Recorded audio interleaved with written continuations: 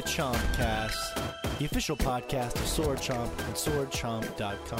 Thank you so much for taking time out of your crazy life to listen to ours. And remember, if you dig what we do, please go to patreon.com/SwordChomp. You can support us there. Look for our special $5 VIP tier. Includes access to a VIP Instagram page. We have a great show today. I'm really excited. You know, guys, I remember being 6 years old and riding my bike with a lustful tenacity through the Florida heat to a factory building near my home. At the entrance of that factory building, there was a Coke machine. Excitedly slipping my quarters into the slot and watching that cold Fresca roll down to the bottom of the machine. I don't remember if Fresca's Coke or Pepsi, but just bear with me here. I can taste the Fresca now. Stepping outside to take a giant gulp of refreshment as the sweat poured over my face. 50 cents was a lot to me as a kid, and I earned that quest loot. God damn it. Flash forward to middle school. Gangly, awkward, pimple-faced Morgan rollerblading across the military base my family was stationed at in the dry warmth of the New Mexico sun. Bright, goofy purple rollerblades, I was skirting along the pavement as I huffed and puffed for almost 2 miles to get to that local shopette, which is basically a military gas station, if you're not familiar. I slipped on the shoes I was carrying in my backpack and lumbered my sweaty virgin adolescent self over to the video game rental section. Parsing through the rentals for a good 10 minutes, thumbing the cheap plastic packages, half of them missing the game booklets, until finally deciding on that PlayStation game I wanted to rent. Plopping my allowance down on the counter, and the excitement coursing through my veins as I rollerbladed 2 miles back to my home, relishing my new game rental. The precious piece of technological bliss was now mine.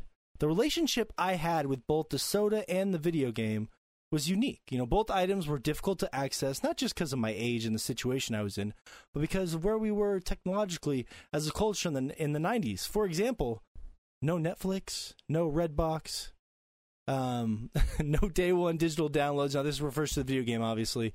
You're not going to be downloading that Fresca. And now you got a slurping sound on mic. There you go, Josh. That you can use forever. Now we can get entertainment everywhere, like a thirsty swinger at an orgy, or organs of pleasure attacking us from all angles. The topic of the show today addresses just that. Living in an age of instant accessibility. How has that changed the value of video games to us and other art forms we consume?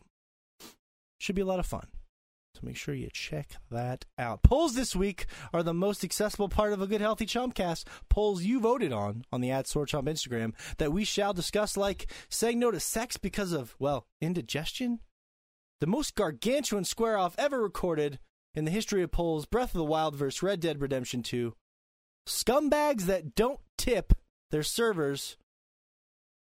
Bad Joker buzz, and more. Not to mention we got games to talk. We'll follow up a little more in the Apple Arcade and tease our highly anticipated patron-only podcast at the very end of the show, where we'll be talking about Borderlands and Death Stranding for our first 2 shows. So don't miss that. The podcast that still doesn't have a name. Speaking of names, oh, Anthony Fisher, you better answer that phone. The Filipino Johnny Depp is here. From Texas. Hello. Hello. Sorry. Bada bing. I think I still have some shit in my throat here. For the podcast, I told you to get rid of it. What's going on? I did get rid of it, and it came right back. Like I think it's just a part of my throat, actually. It's part of your husk vocalization. You gotta chew it well so it doesn't try to climb back up. The husk. I was gonna say fish bada bing bada boom. Guess who was popping Vex skulls this week, guys? Oh, this guy finally got back into Destiny. Oh my god. Oh, man. I wish you guys could have heard it. It was like, I'm so sorry, Fish. What? Oh, you should be. I know how you feel about Destiny, Shay, but I just don't understand it. Like, that game just feels so great. Going from Borderlands 3 to that game. Save it for later. Save the fighting for later. Okay. Save it for later. I don't necessarily want to fight about it. I just no, God, I do. Okay, just suck all the you want to joy. fight? Okay, okay. Shay. Well, maybe we could put on some boxing gloves and we can duke it out later. Fish is just, I don't want to fight, guys. I do. Get over here. I can't see you as a fighter. Did you ever get into a real fight in school, Fish? Or were you generally pretty passive? No. Oh. I've never been in a fight. I've been bullied before, and like I've had people like try and start a fight with me, but like it's never gone past like pushing and shoving. One of these days, you just need to just punch me right in the face. Take all those years of frustration back. Pah! Well, we could always, put on boxing gloves and actually box. We did that before. Remember? Yeah, we have. Yeah, I obliterated you. Anyways, Fish, I'm happy you're here. Key members. Key members. Fish is tiny and ripped like a ninja. He's got that six-pack and those cut muscles, but he's real tiny. Like my wife, the first time she saw Fish, she's like, good God, he is tiny. I'm like, yeah, it's adorable. But like he takes off his shirt, he's got all those muscles, so he's kind of like a little ninja. You feel me? Lean, mean ninja machine. Ninjas don't do much in the boxing ring, though, gotta tell you. Unless they somehow were poisoning the boxer before the match with their secret ninja potions. That's how they roll. Glad you're here, Fish. We'll talk. Are they fucking wizards later. now? Cool. Alchemists? Ninjas have stuff like that, don't they? Help me out here, Josh. Joshua Fowler's here from Michigan. You think they might just be poisoning with poisons instead of potions? Well, could you make ninja potions? Can you make a poisonous potion? Maybe you can. Yeah. Potion is just a term for like a little vial of concoction, right? It seems unnecessary when the poison was the goal in the first place. It's a very fancy poison. It's extra, just putting an extra step in there. Yeah. Poison is a very fancy poison. Morgan 2019. It's a potion is just a concoction of any kind. I'm gonna Google potion right now. Oh, no. Josh, glad he doesn't like the Google things. Could you Google love potion? I've heard that before. I may need some of that. You're in the market for some love potion. Hold on, potion. Oh, love potion. It just pulled up Axe body spray. I don't understand. I tried that one. I don't like that potion. Axe body spray Phoenix. Brings it back to middle school locker room. It takes me back to my rollerblading days.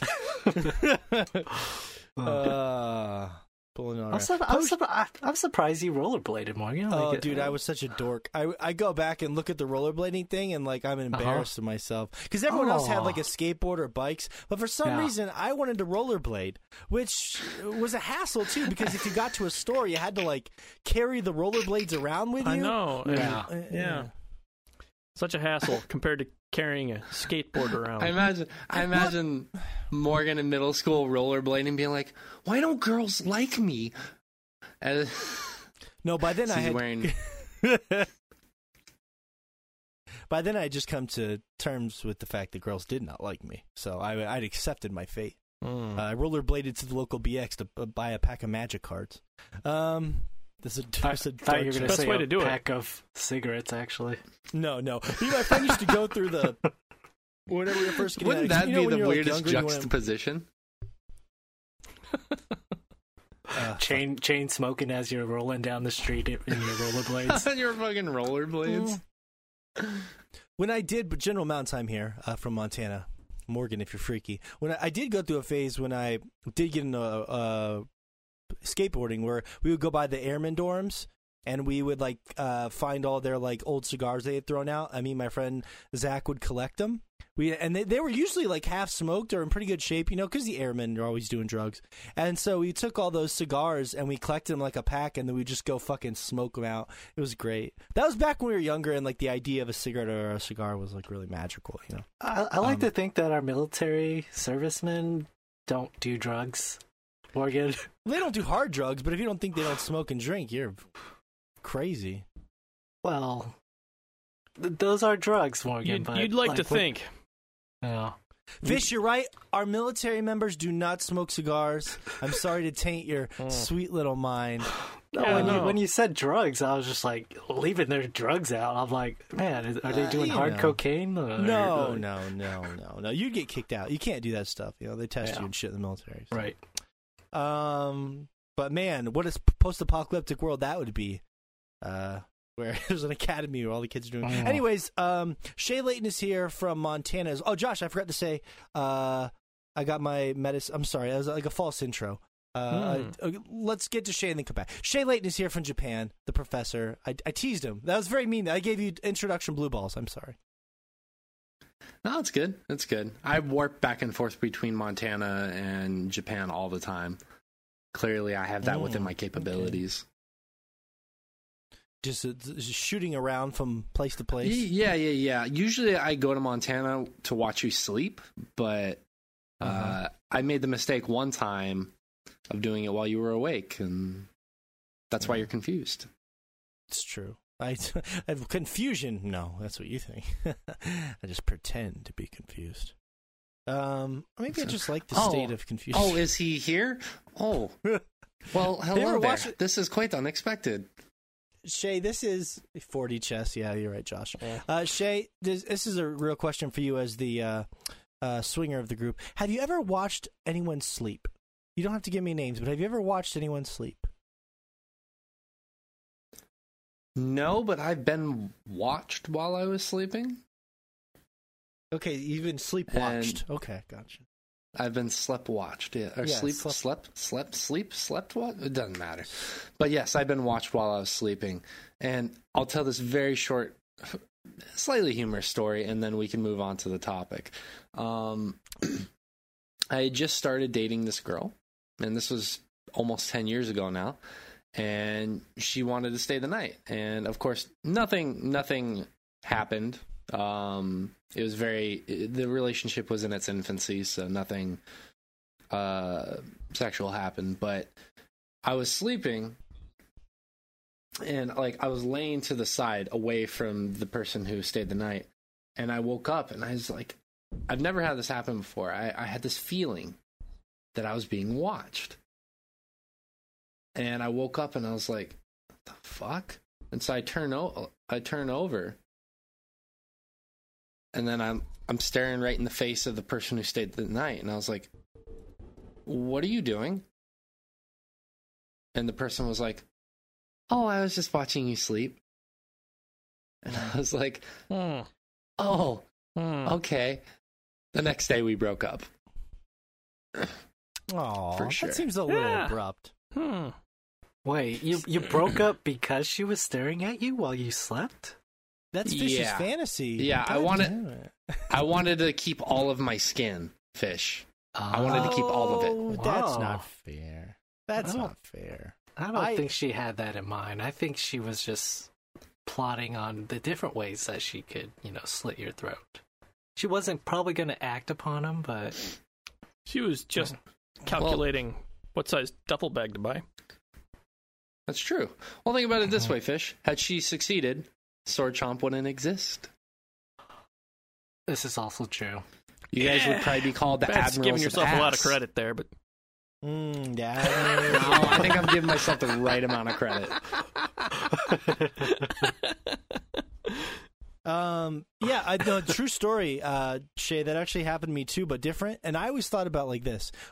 Why would you tell someone that you watched them sleep? If you're going to watch them sleep, don't tell them afterwards. Just keep it a secret, Right? That's like the questionnaires that some of the big companies have that have questions on them about whether or not you're going to shoplift once they hire you. Like, who fills that out? Yes. Really? If you put yes, of course, I'm going to take a piece of bit of honey while you're not looking. Bit of honey, is that a sexual metaphor? I don't like where that sleep. So yes, that's. I was making a bad correlation there. By the way, I fucking nailed it, guys. Potion, a liquid with healing, magical, or poisonous properties, according to Google. So suck on that. I'm messaging. They had magical in the definition. So yes, again, exactly. Seems like an unnecessary step. That's true. And Oh, why add magic to the strychnine when the strychnine will just, kill him right off? It gets the job done. So. Well, maybe you need magic to make. Maybe you need magic to. I'm gonna murder this cat. Maybe you need magic to make it not taste so poisonousy. You know what I mean? You use the magic to make it just taste delicious, so it goes right down the gullet. I messaged my wife to ever get this cat out of here, or I will raise hell in this family. There she goes.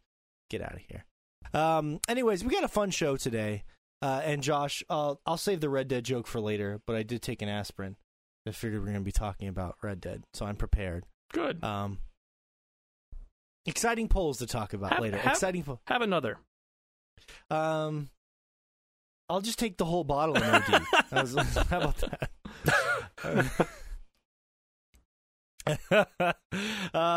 But yeah, it'll be fine. Me and Josh can just politely square off, and then Fish and Shay can politely square off over the looter shooters. So there you go. Open world versus the looter shooters.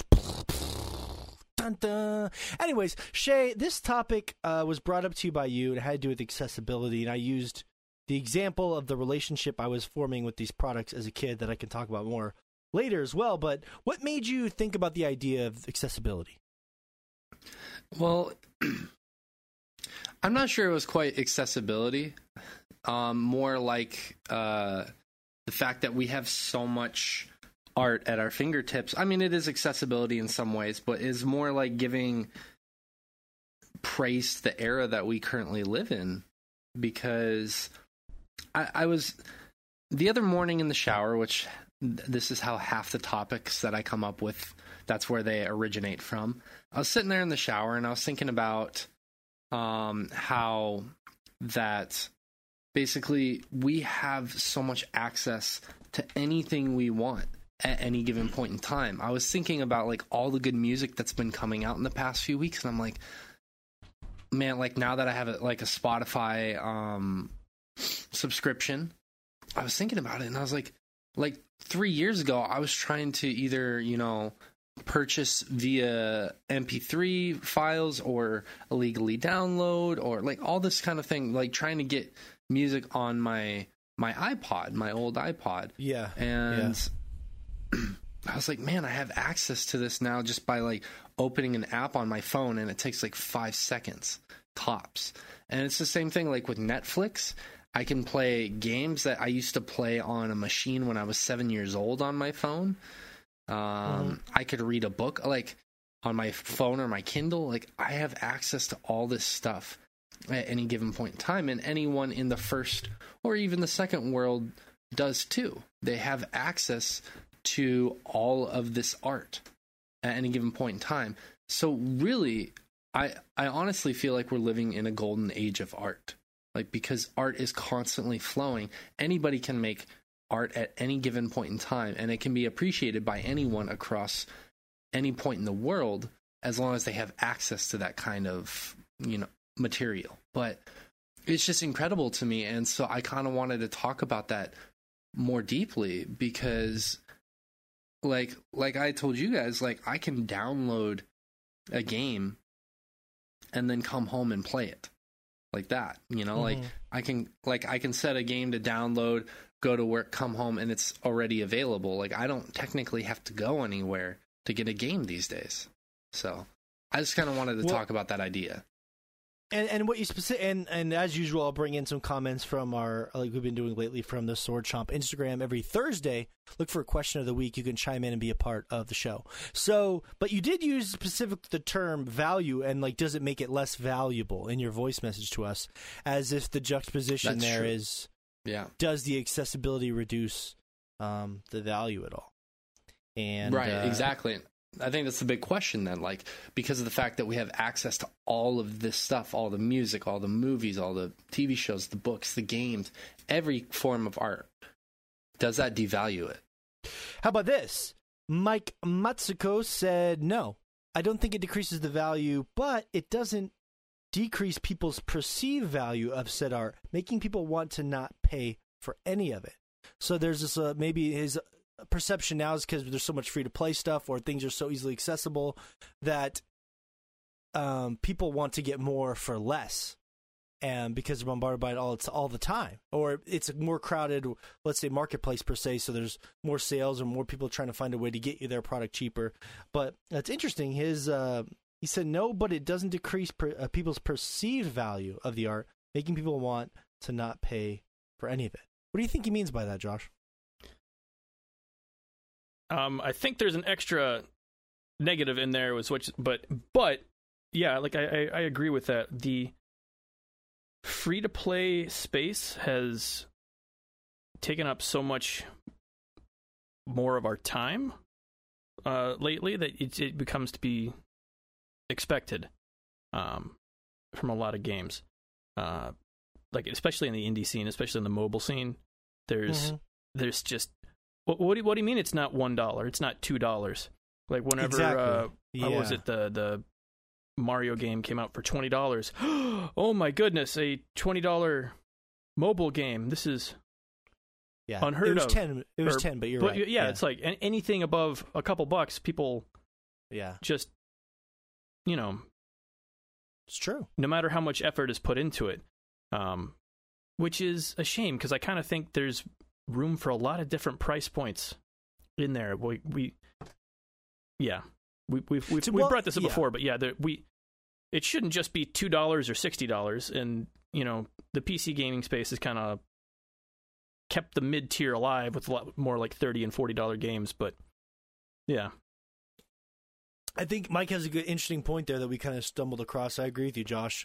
Remember when Shay was upset, or it's not just Shay in particular, but we all joked about how, like, why do we pay for the Call of Duty Battle Royale when you can just get it for free everywhere else? Yeah. Or, like, why can't you just pay $10 to $15 for the Call of Duty Battle Royale if that's all you're interested in?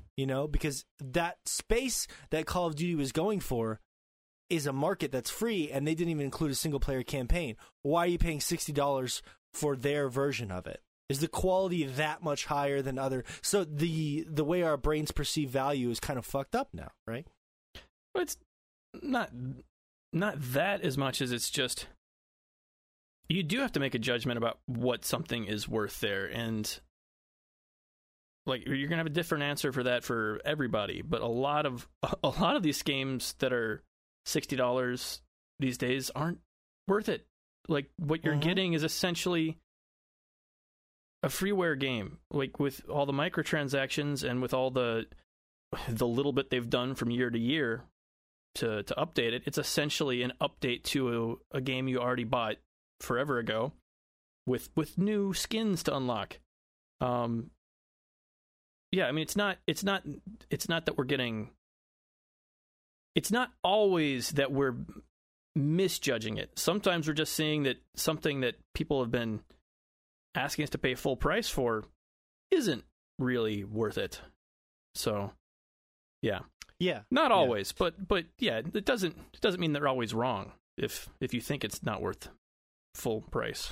So that's a good point. Just think about it. Like the digital, when I was talking about that age, it wasn't because I was a young kid. In the 90s, there was no such thing as digital downloads. The Dreamcast was like the first console that would even go online as far as console gaming goes. So like there was no Apex Legends in the 90s. There's no such thing as that. The idea of they're not going to give out a free, hey, yeah, go to your local rental store and that disc over there, all those discs are free. Yeah, all those Apex Legend discs on that shelf. Yeah. You can take those home and keep them as long as you want. It just doesn't work. Because of the accessibility. So it's interesting.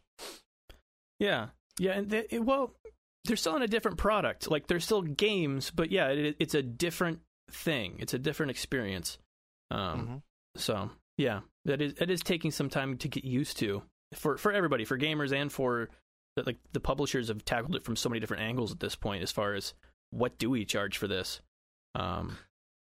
So yeah, this one's. I was gonna sling it to Fish, but this one I think is actually a good follow-up for Josh. 1 second, Fish. I'm slinging it right over to you. So get ready, lube up. Okay, it's coming your way. Okay, I'm waiting patiently. Obviously, anybody can jump in on these. These are not. I'm just trying to shuffle them out. But it just. JJ King 700 said, I just look at all these amazing games like Stardew Valley, Undertale, and just so many others that would have never been able to be made if it wasn't for the very advanced technology that we all have at our fingertips.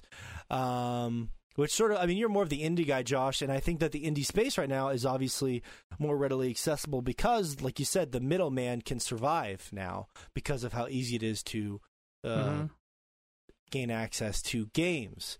Like when you were younger, before all this was around, I assume you must have been like the Newgrounds guy, right? Or where did you find all your independent experiences? Oddly enough, like, I mean, there were a few things on like Newgrounds and Congregate and the like. But a lot of them were just self-published. You'd find, somebody would have a website up for this game they made, and like so much of it was word of mouth. Like you had to go to different message boards and talk to people who were interested in indie games to be able to track a lot of this stuff down. I mean, stuff like Cave Story. When that first came out, like it that's true. Yeah. How do you even find this? And it's like so amazing that it's so like that. It's interesting because it's become so much easier to find them, but also there are so many more of them now that it's easy to overlook some really good ones because you think it's it's a lot because anyone can make one. It's kind of the side effect. Like think about the PS2 and all the just absolute crap on that system. Some of the best games ever, and just mountains and mountains of crap. Like you need some, so much shovelware. You need a guide, and that's something that I'm actually enjoying seeing lately with stuff like the curator pages on Steam and stuff like that. So you can find games suggested by different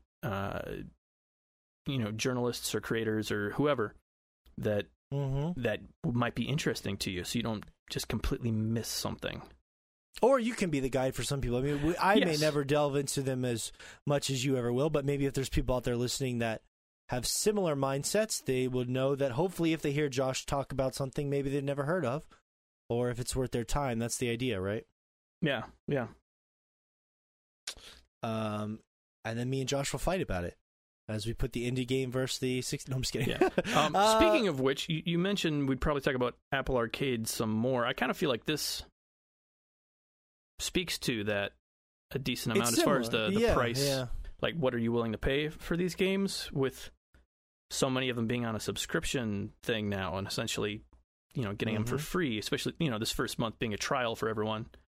There are so many indie games that all of a sudden people are getting for free here in the last few weeks that I think is a good thing exposure-wise for people to finally see what sort of indie experiences there are, but also a lot of people are getting them for free. So what's it going to do for the expected price of these games going forward? I'm curious to see. Me too. Yeah, and like Josh was saying, Fish, you're digging through, let's say you have a variety of games, and you're trying to find the ones that are the best. There's a lot going on. I mean, you can relate to this metaphor. Fish, you have 6 penises coming at you, right?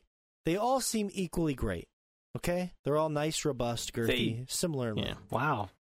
So 6 he is almost viewing them identical head on, penises. So. Head on, so it's depth perception, but, work with me here. All attached to fairly attractive individuals, but you don't know that 5 of those guys are going to come in 30 seconds. But Fish, sitting in the middle of those guys, is going to last all night long. But you won't know that until you give him a shot, but there's dicks everywhere. You got to make that decision. Yeah, it's a tough decision. Like, curating all those dicks and, like, just looking through them, reading the reviews behind the dicks, I don't know, there seems to be a lot of flack going on here behind this dick. I don't know if I could trust this one, It's true. Just follow your nose, Fish. It's never done. That's when he's snorting cocaine off of, what was that Game of the Year show where Fish was snorting cocaine off Morgan Hughes' penis in the bathroom? Do you guys remember that? Yeah. That was last year. Follow your nose. Wolfenstein.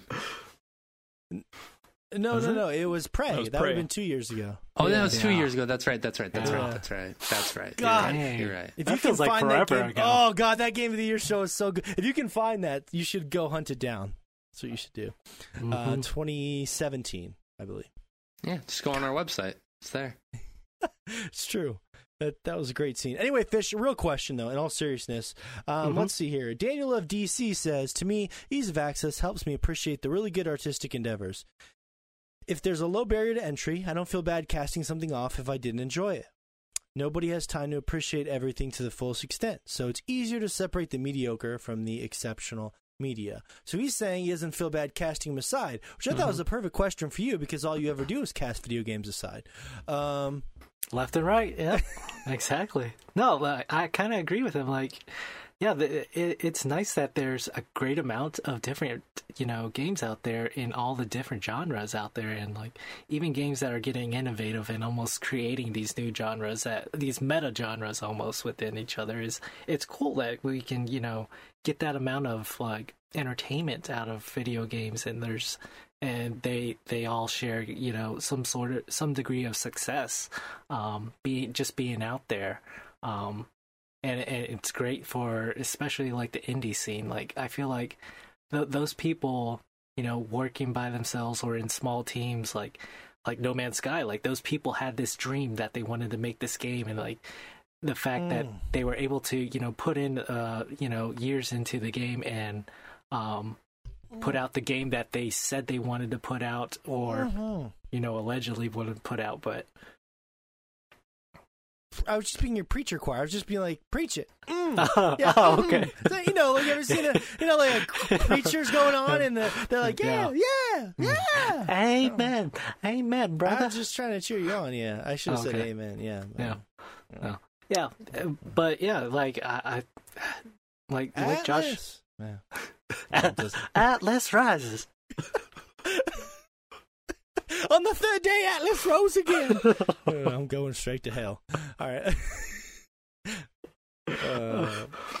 No, but I do like the fact that there's a lot out there. But there's also quite a bit of games out there that aren't worth your time, that you're not gonna like. Like just looking at like certain games on Steam, you're like, that doesn't look like something that I'm into. Like. So there's that fact but for somebody out there is going to be into it. Somebody's going to either be sold, on the cover art or like some gameplay footage that they've seen of it. Like there's something that somebody's going to find that's going to tailor to what they were looking for in a video game.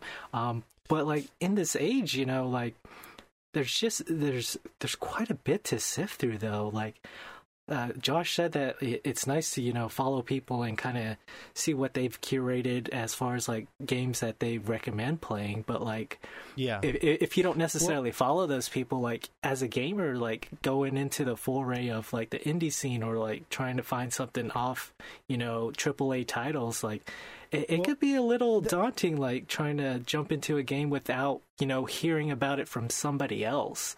And not in a way to like fillet our own communication show here, but that's what we do. Is that the point of a podcast hopefully is that you listen to it. Maybe you can identify to some degree with the people on it. Not 100%. That's almost impossible, but maybe you can identify with them to some degree, and then like for example, last year we sifted through everything we played. And the little fleck of gold, well, there was a couple of flecks of gold, but we found this fleck of gold called Into the Breach. It was a $20 game that maybe a lot of people never heard of and still haven't. And that rose to the top for us, right? That was a very special piece of gold that was out there with 1,000 other $20 games. Right. And we were able to sift that to the top. So it's interesting. Yeah. And I do that's the value, of, being able to at least get someone's opinion on a game that you've probably would have never given a chance at all.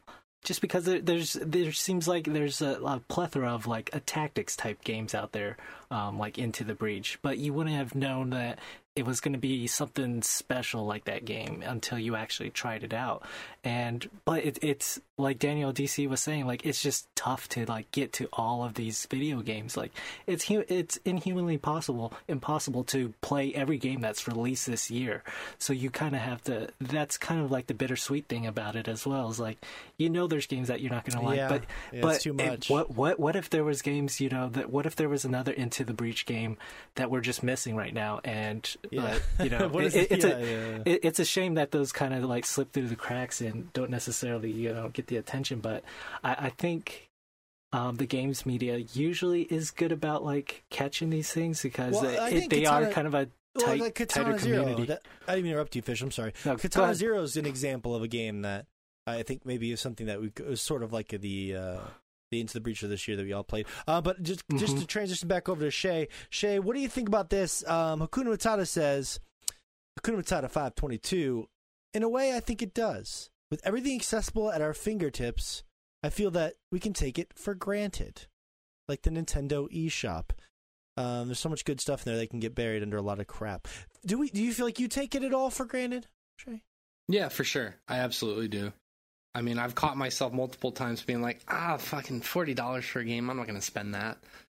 And I'm like, wait, that's not that much money comparatively. I mean, like, it might be harder on my wallet at certain points in time, but to spend that much is really not that bad. And it's all how you justify it in your mind. And I think that sometimes, he's right. Like, it's so easy to buy games, and especially you can find them on sale, I think, more easily now than, say, 10, 20 years ago, that you could sit there and buy a bunch of games and be like, I have nothing to play. I have nothing. And, like, you have, like, 10 games sitting on your hard drive, and, like, you're like, whatever, It's easy to take for granted what you have when you have ease of accessibility, and I think that goes with anything in our lives. I think oftentimes that we kind of forget to just like sit down and appreciate for a moment what it is we have, and it's definitely applicable to games. I think it really is, and I think it's well balanced in certain games, like even like content wise too. Like you think of, because we've been playing Borderlands 3 so much, if they dropped a ton of legendaries all the time, legendary wouldn't mean anything to you. So devalued, they're fairly well spanned out because of that reason. And I think, unless you're Josh and you get all the legendaries, asshole. Well, that too. But no, I think like in-game content and games itself specifically, you got to be able to balance that out and appreciate it. And I think that's partially up to the user or the player as well. Like if you have access to a ton of games and you take it all for granted, then of course you're not going to appreciate the gems as much. So I think it's as much up to the consumer as it is the people making the games or the people infusing those abilities in the game, like a Borderlands 3 or like another loot game like Diablo 3, things of that nature.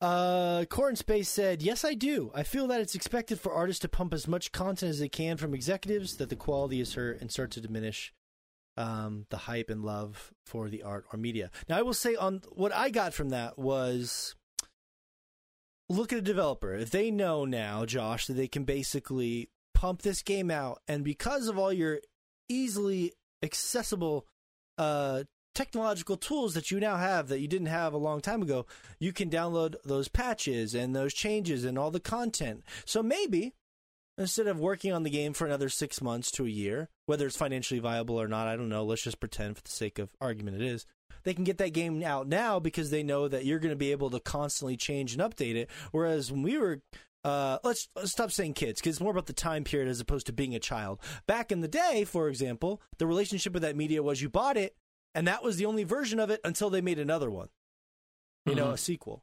So how do you think that plays into the conversation of accessibility, quality, the quality of the games? A lot of that just varies from developer to developer. I mean, basically everybody will find something to patch at some point, just because like it's basically impossible, even if you spent all that extra time that we're talking about to try to iron all that out, something's gonna crop up that you just weren't expecting. Like that always happens. That's why speedrunning is such a big thing with all these old games. Like these old games that you're talking about back in the day, they had issues. They weren't the glaring game-breaking stuff that a lot of times we see games ship with now, but there are still issues in there that there's just this expectation that it will be fixed these days. And sometimes that can be taken advantage of, shipping a lesser product, like you're saying. It's interesting. I'm though, not, right? I'm not necessarily sure that's a bad thing. I think it can be taken advantage of, but I think on the whole, I think it's probably for the best. You should be getting a better game over time. Yeah. Like eventually, you should end up with a more polished product because it can be fixed. And again, that's not always the case.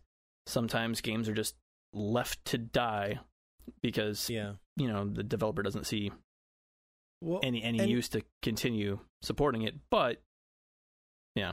And here's the tricky part, Josh and Shay Fish, as we kind of get to our final conclusive thoughts here on the topic.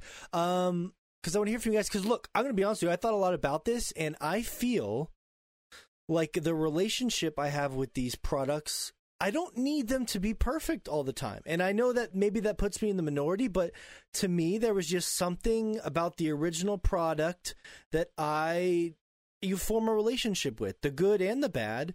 And that's what it is. I have a good example. When I used to write songs with a gentleman, and we would make these incredible songs, but he loved to tinker. And so like that song would change so much that like eventually I just felt like it was over tinkered. And anybody who writes music knows the feeling of too much tinkering, and or a chef, as your metaphor you'd appreciate, Josh, you just tinker with the recipe too much, right? There's something, it may not be perfect, but to me there was always something about the relationship with that original product, like Diablo 3, where they got rid of the auction house because everyone bitched about it, that I've always appreciated. And I feel like when you live in an age where you can constantly smooth out the rough edges, then you're not only are you constantly at the whim of the consumer and them screaming on the internet, but you're also constantly at the whim of smoothing out things that maybe make your product unique or brave because of an outcry. Now, you can objectively say, well, if people don't like it and they're complaining, then of course you'd want to get rid of it, right? But all I'm saying is that to me, there's a relationship with those original products. Yeah, I think the whole over-smoothing thing isn't as big of a... I don't think that issue crops up as often as you think it does, because a lot of the time the early feedback you get is from the true believers. Like, I've seen this on Steam a lot lately with, different roguelikes or whatever, having pre-release periods, and they become increasingly difficult, like just more and more hardcore, because that's the feedback they're getting from the people who want to see this thing while it's being made, because they are that involved in, a certain genre or something. So you can it can go both ways. But like you're saying, there's definitely an upside, and it's not, I don't think it, yes, you can tinker forever now, but also you don't have to. Like, just knowing when to stop is always a thing. The issue is whenever the game shipped, your publisher just told you now when to stop. That doesn't mean that they stopped at the right time. They were forced to stop back then. Yeah. So and at some point, every publisher says, "Yeah, it's like no, just fucking ship it. Like you're done. You're done." That's why I'm amazed that. Yeah. Death Stranding is even coming out because Kojima had the balls to say, okay, it's ready to go, like him with that crazy game in just 2 or 3 years. Yeah. Like, that's fucking wild, right? Yeah. And that still does happen, though, because, a lot of games, like, I was updating my Switch recently for a new system patch, and figured I'll just go through and update all my old games and stuff, make sure they're updated as well. Since I'm already on here, kind of, waiting for stuff to download, there were like 2 patches on like the 40 games I had on there. Like, so many of those games, they realize, okay, this is done, and then they leave it there. So it's not something that everybody falls into. There are definitely developers out there that know when something is finished and just leave it. I'm probably thinking more of the games of service games, the Blizzard games. Yeah, a lot of the whole, live service games, like you're going to be playing this forever, like the Destinies, like everything Diablos. Like that. They're endlessly tweaked. So the game, you could fundamentally say, is designed to be unfinished because they want to change it for the next. It's a 5-10 year plan. It's a different thing. Yeah. Well, yeah, they expect you to be there the whole time. It's not that there was nothing wrong with it before, per se. I mean, they're fixing bugs and stuff, so sometimes there were issues, but like a lot of times they're changing it to change it, so whenever you show back up again, you don't feel like everything's stale because it is changing constantly. So, yeah. This is the last comment, and then I want Shay and Fish to chime in if they have any closing thoughts here as well, Josh. Krumke said, I still stand by my original answer that more ways to access video games doesn't mean it's less special. We're having a little back and forth. That's why she said that. We have access to so many great independent games that back in the day we might have never even heard of, and going all digital is much better, said by the woman who has to pack about 300 plus CDs she refuses to sell every time she moves. Yeah. No, I did, Krumke. I gave all my CD booklets away as gifts to people in my life. Like heirlooms. Like, these are all the terrible CDs I grew up with that you probably hate. Heirlooms. Given to your hairs. Oh, God. You know what I mean? Heirlooms. Heirlooms. Is that better? There we go. You should have just let that stand. Yeah, my heirlooms. Yeah, each CD comes with a locket of my hair from my curly hair days. So it's very special. I just tape them on there. And pubes. The really bad CDs have pubes taped on. Speaking of pubes, Fish, closing thoughts here? Oh, before we go on to that, the moving all those CDs thing, I actually did this on our last move. I did the same thing, but I had a bunch of DVDs, and I took the whole cabinet of those and just put them in one of those CD cases, like the big, binder things for all my old DVDs, and did that because that's smart. I was tired of doing that move every single time and having to find a new place for them. So yeah, I'm feeling you there on the whole. Yeah, just because Fish still listens to CDs. I think it's so adorable that he still listens to CDs. I listen to CDs all the time. Go, Fish. You can't beat CD quality sound in a car. That can't be a fact. There's no scientific proof there. It's better than Bluetooth. It's a gut feeling, for sure. I got. Bluetooth audio is still garbage. So yeah. Bluetooth is kind of, especially if your car isn't equipped with Bluetooth and you have to go through which I have to do now. I listen to Bluetooth, actually. I don't use my CD player anymore. But I still do have my CD cases, which is like 3 little booklets still in my back seat of my car that just hang out there, and like, I'm sure every once in a while if somebody, like every once in a while my daughter will get back there and she'll flip through it and be like, oh, what's this CD? Or I'll be like, oh, yeah, no, you don't want to look at that. That has half those CDs ICP, Fish. No, that one has a big scary clown. Don't listen to that. So, yeah. So you can listen to that, but first, I want you to get out the emergency Faygo that I keep under the back seat.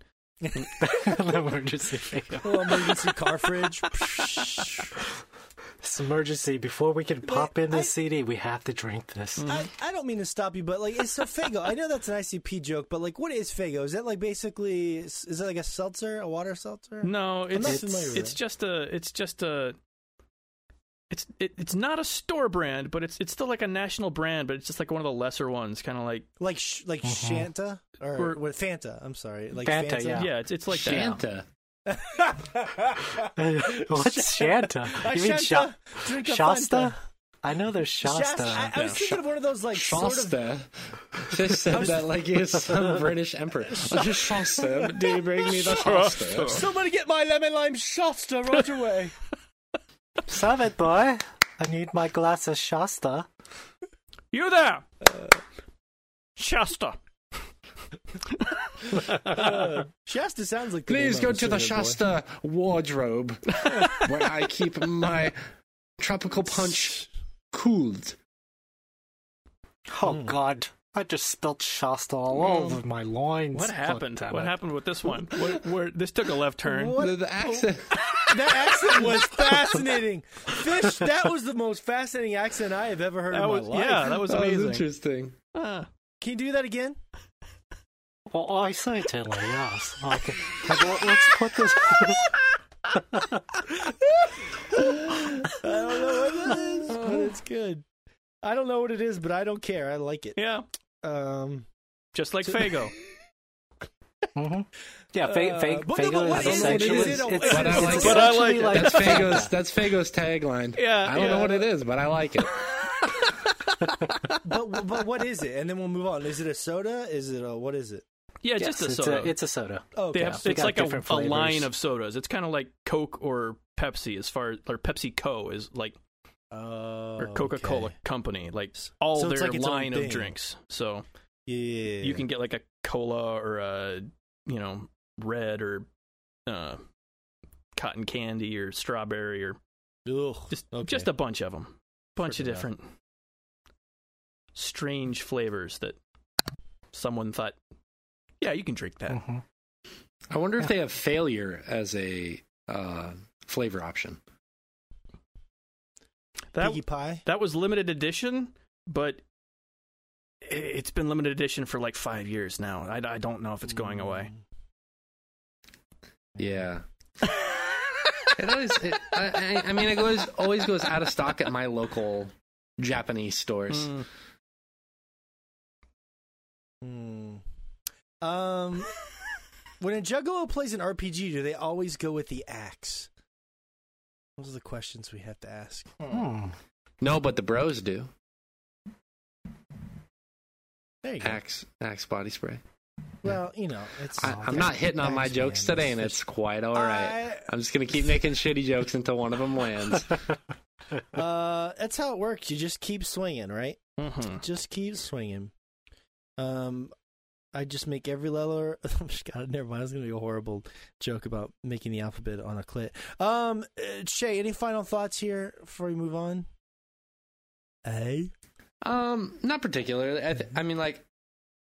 I think you guys pretty much summed up most of my thoughts. So I guess as a reminder to myself more than to anyone else listening, it's just like appreciate the fact that we have access to all of this stuff at any given point in time. And it's easy to be like, oh man, this shit's expensive. It adds up. And it does. It does. But we are living in an age where we can consume at the most accelerated rate that we've ever been able to.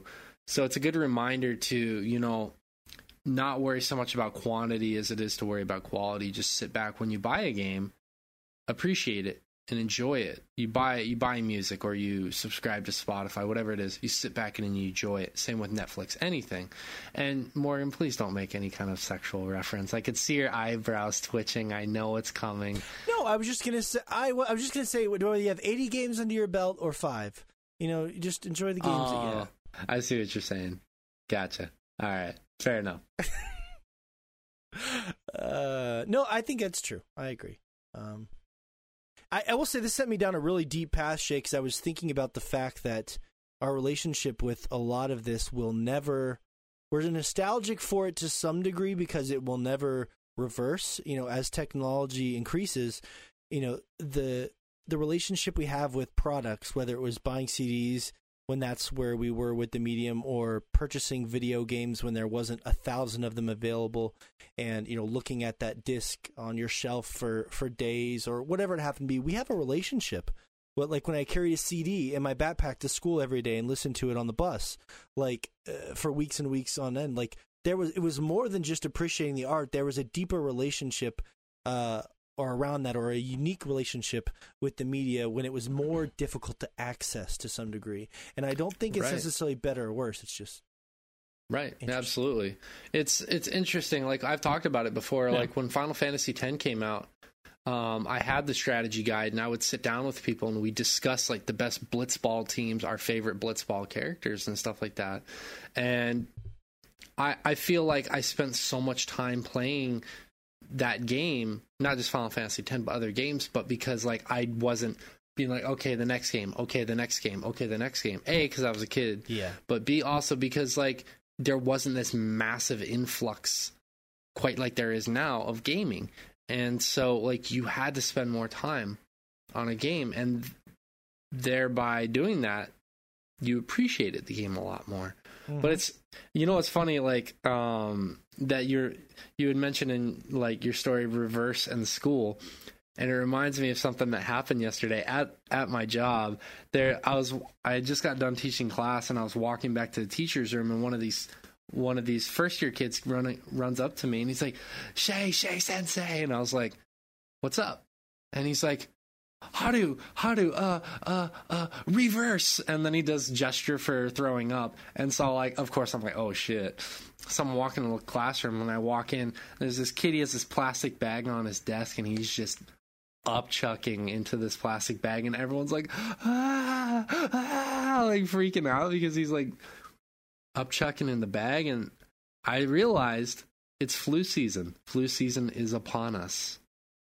It is coming, not just in Japan, but in the US too. Flu season is coming. Get those flu shots, people. Drink that water. Wash your hands. Hand sanitize. All right, well, I like how that went from a story into a nice public announcement. Public announcement. Take care of yourself. Wash your hands, fish. That's right. Wash your hands after you handle those socks. Come on. Wash your socks, too. What? Boil them down. Kill all those germs. Boil your socks. That's well, weird. I feel like you'd have to wash it in order to even make it usable at that point. Like, it's just going to be like a crusty, like, slab. You're going to have to wash it in order to wear it. Are your socks kind of like iridium people in Borderlands, where you walk up and you have to melee them so they shatter into iridium? Is that kind of what your socks are like when you throw them against a wall? They just shatter? Yeah. Yeah, I get it. I do get that. Like Demolition Man? Yeah. I could see Fish and Gearbox pairing up to make some type of lube called Spermidium. And it would be this super limited edition line of lube. I like it. So is that like a mix between spermicide and lubrication? Spermidium? Is that what we're going for with it? It's sperm and iridium mixed together. Look at John. Fish, what part of spermidium do you not understand? He's being very clear here. Spermidium. Yeah. Okay, yeah, that's a multi-million-dollar, idea right there. Yeah. I think so. Like you whip it out and you're rubbing your hands together and you're like, oh, you're about to get the spermidium, and she's like, oh, what's that? And this purple goop comes out and it's like shining. Oh. And she's like, oh, wow. Something magical is about to happen right now. Bunch of loot's about to drop. I think you got something here. We took this down a dark road. I'm so sorry. Mm-hmm. We can move from the sock. We can move away from the sock finally, Fish. I just said, sorry, I forgot my pop filter. Now I'm really professional. Look at my new mic. Are you jealous of my mic, Fish? Look at that. Look at the size of my mic. Oh, what's different? Oh, is that like those little cradle things for your mic where you could kind of bump it and it won't transfer any of the sound to the mic? Oh wait, it looks just like Josh's. It's like the exact same thing as Josh. Yeah. I just copied Josh. Oh, okay. Do you know what they're called? No. What's the name for that? A shocky thingy majigger. Ah, very very technical. I wouldn't have guessed that one. Shockity-doo-dad. That's what it is. Is that the nickname? Yeah. Shockular. No, I'm pretty excited. Okay. I do. If people don't notice, hopefully I didn't have any issues in the beginning because I was forgetting my pop filter. But yeah, I got a better sound setup now, so that hopefully it's vastly improved even more going forward. So. We had no idea because you haven't been talking about it every week. Well, I haven't been on the podcast, but I just wanted to boast a little bit. Shay, look, I'm putting the pressure on you, man. Now you got to get one of these. Look. Not going to happen. All right. Not at least not while I'm in Japan. Oh, okay. Well, it feels cool. I'll give you this. It feels cool having this. I feel more professional now. That's all that matters is you feel professional. Psychological. Well, I don't want to feel too professional. Just slightly more professional. Oh, come on. It's no, true. Morgan. I want you feeling super duper fucking professional sitting there in the hosting seat. I wouldn't have it any other way. Thank you. Oh. It's nice of you, Fish. Maybe you can send him a Faygo so he feels even more professional.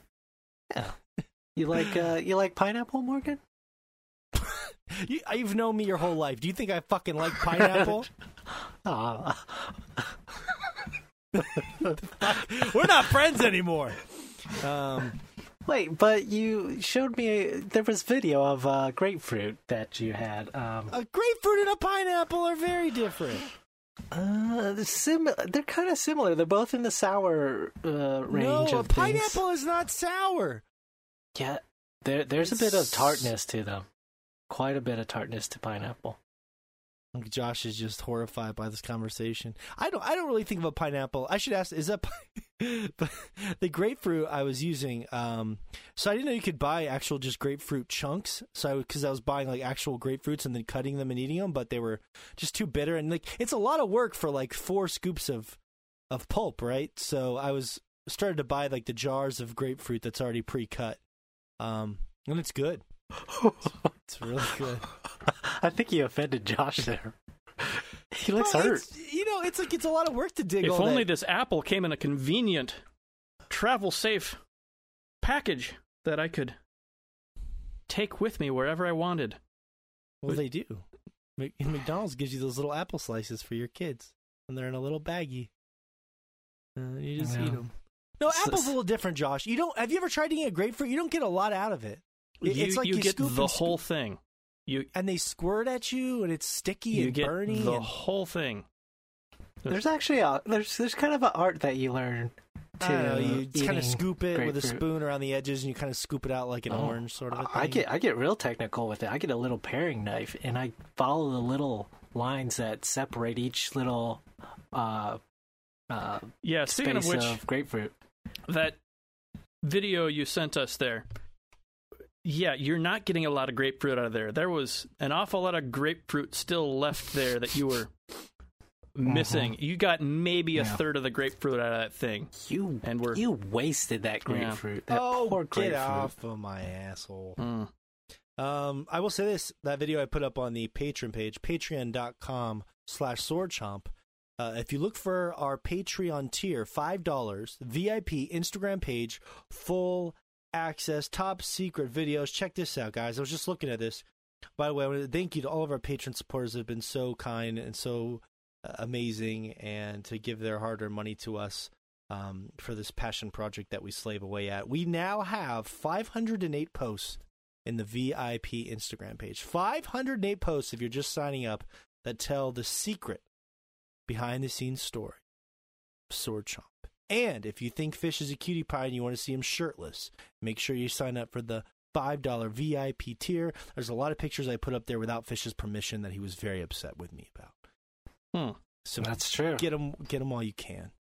You can actually talk to me in person and the crew if you sign up for our $20 tier as well. So if you want to see me in the flesh, Well, can they see your flesh though? How much flesh are we talking here? They have to get me real comfortable. I'll just say that, okay? Shots. We'll play a drinking game with you, and if you win, you might get Fish out of his shell. Well, fish don't live in shells. Man, turtles live in shells. What's the most shell-like fish? That's what I want to know. And don't say shellfish. I was gonna say. Because that's an abomination of the term fish, if you ask me. Is it? You have strong feelings about fish that you don't like in the first place? There's a level below that, and it's shellfish are just that are abomination unto fish. They're aquatic insects, and I don't like the term fish being used to describe shellfish. So that's all I'm going to say. Don't you think it's a little weird? Come on, think about it. Should make that a poll. Now, don't miss the polls. They'll be rocking here in about 15 minutes or so, where we square off Red Dead vs. Zelda Breath of the Wild and more. Speaking of ease of access, when you can get it all the time, you're not afraid to turn down sex for indigestion. more on that later. But let's talk some games. Oh, Fish, guess who's calling again? Oh, Shay and Josh are going to be so excited about this. Somebody's calling? He's giving you this.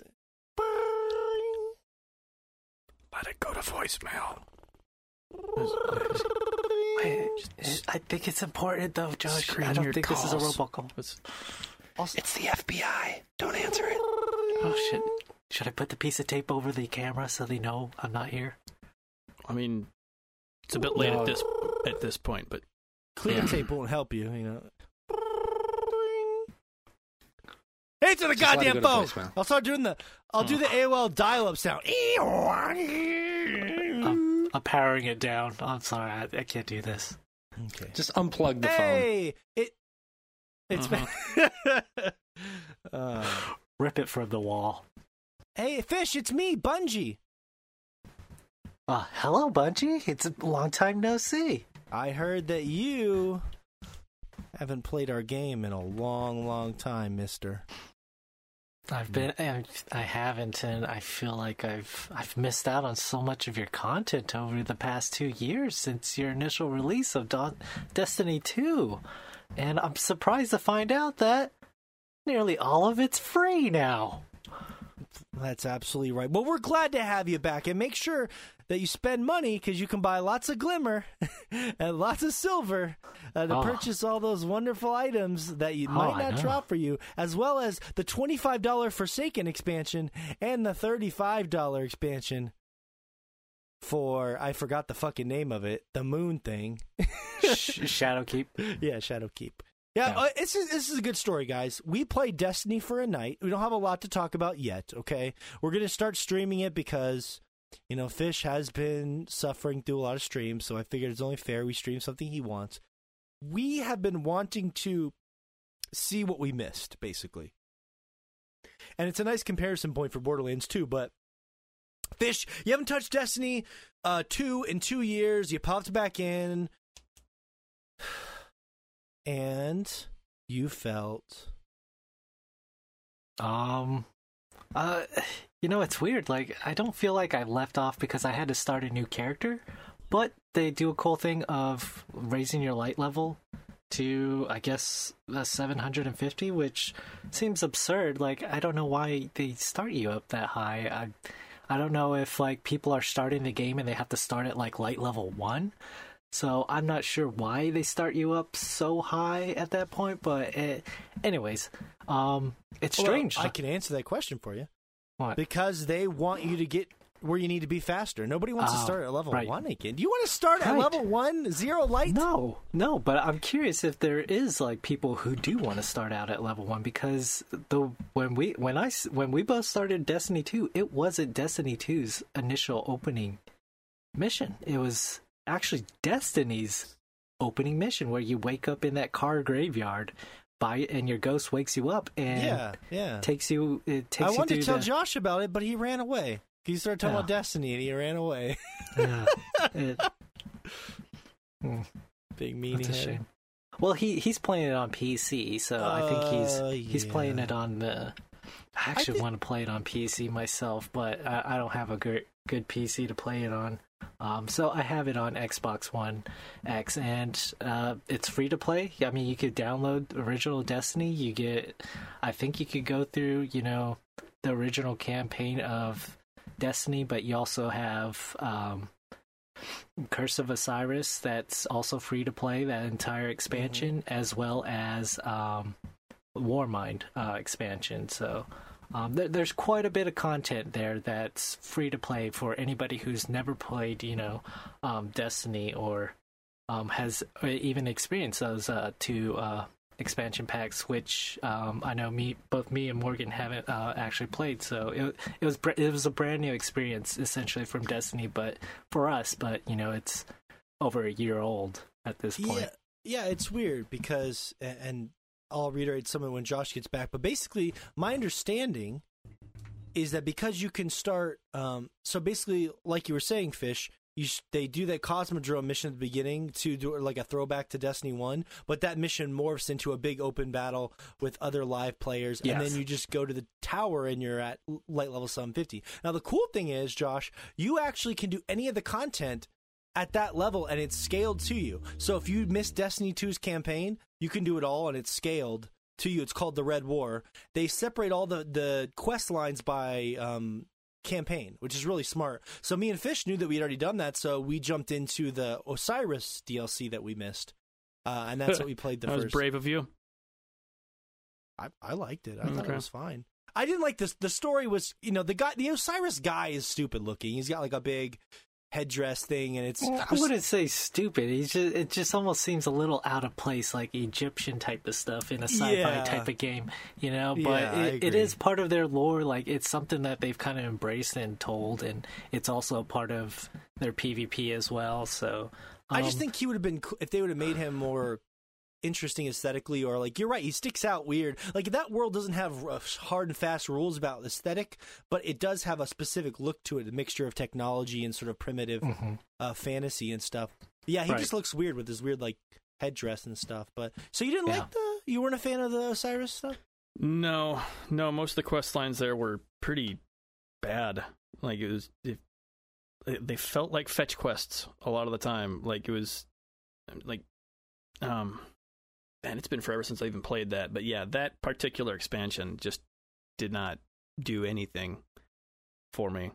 And part of it may be that you haven't just played, the other campaign and then gone into that. But yeah, it was not really all that interesting after the main campaign.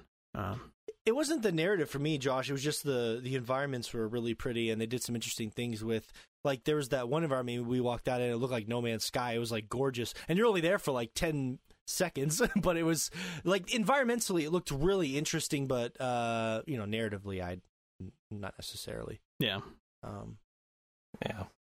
Yeah, you're on Mercury, which is a place you've never been to in Destiny, or at least we haven't been to. So it was kind of a new area to explore. Like, I'm curious how big Mercury it becomes, because right now we're just going through.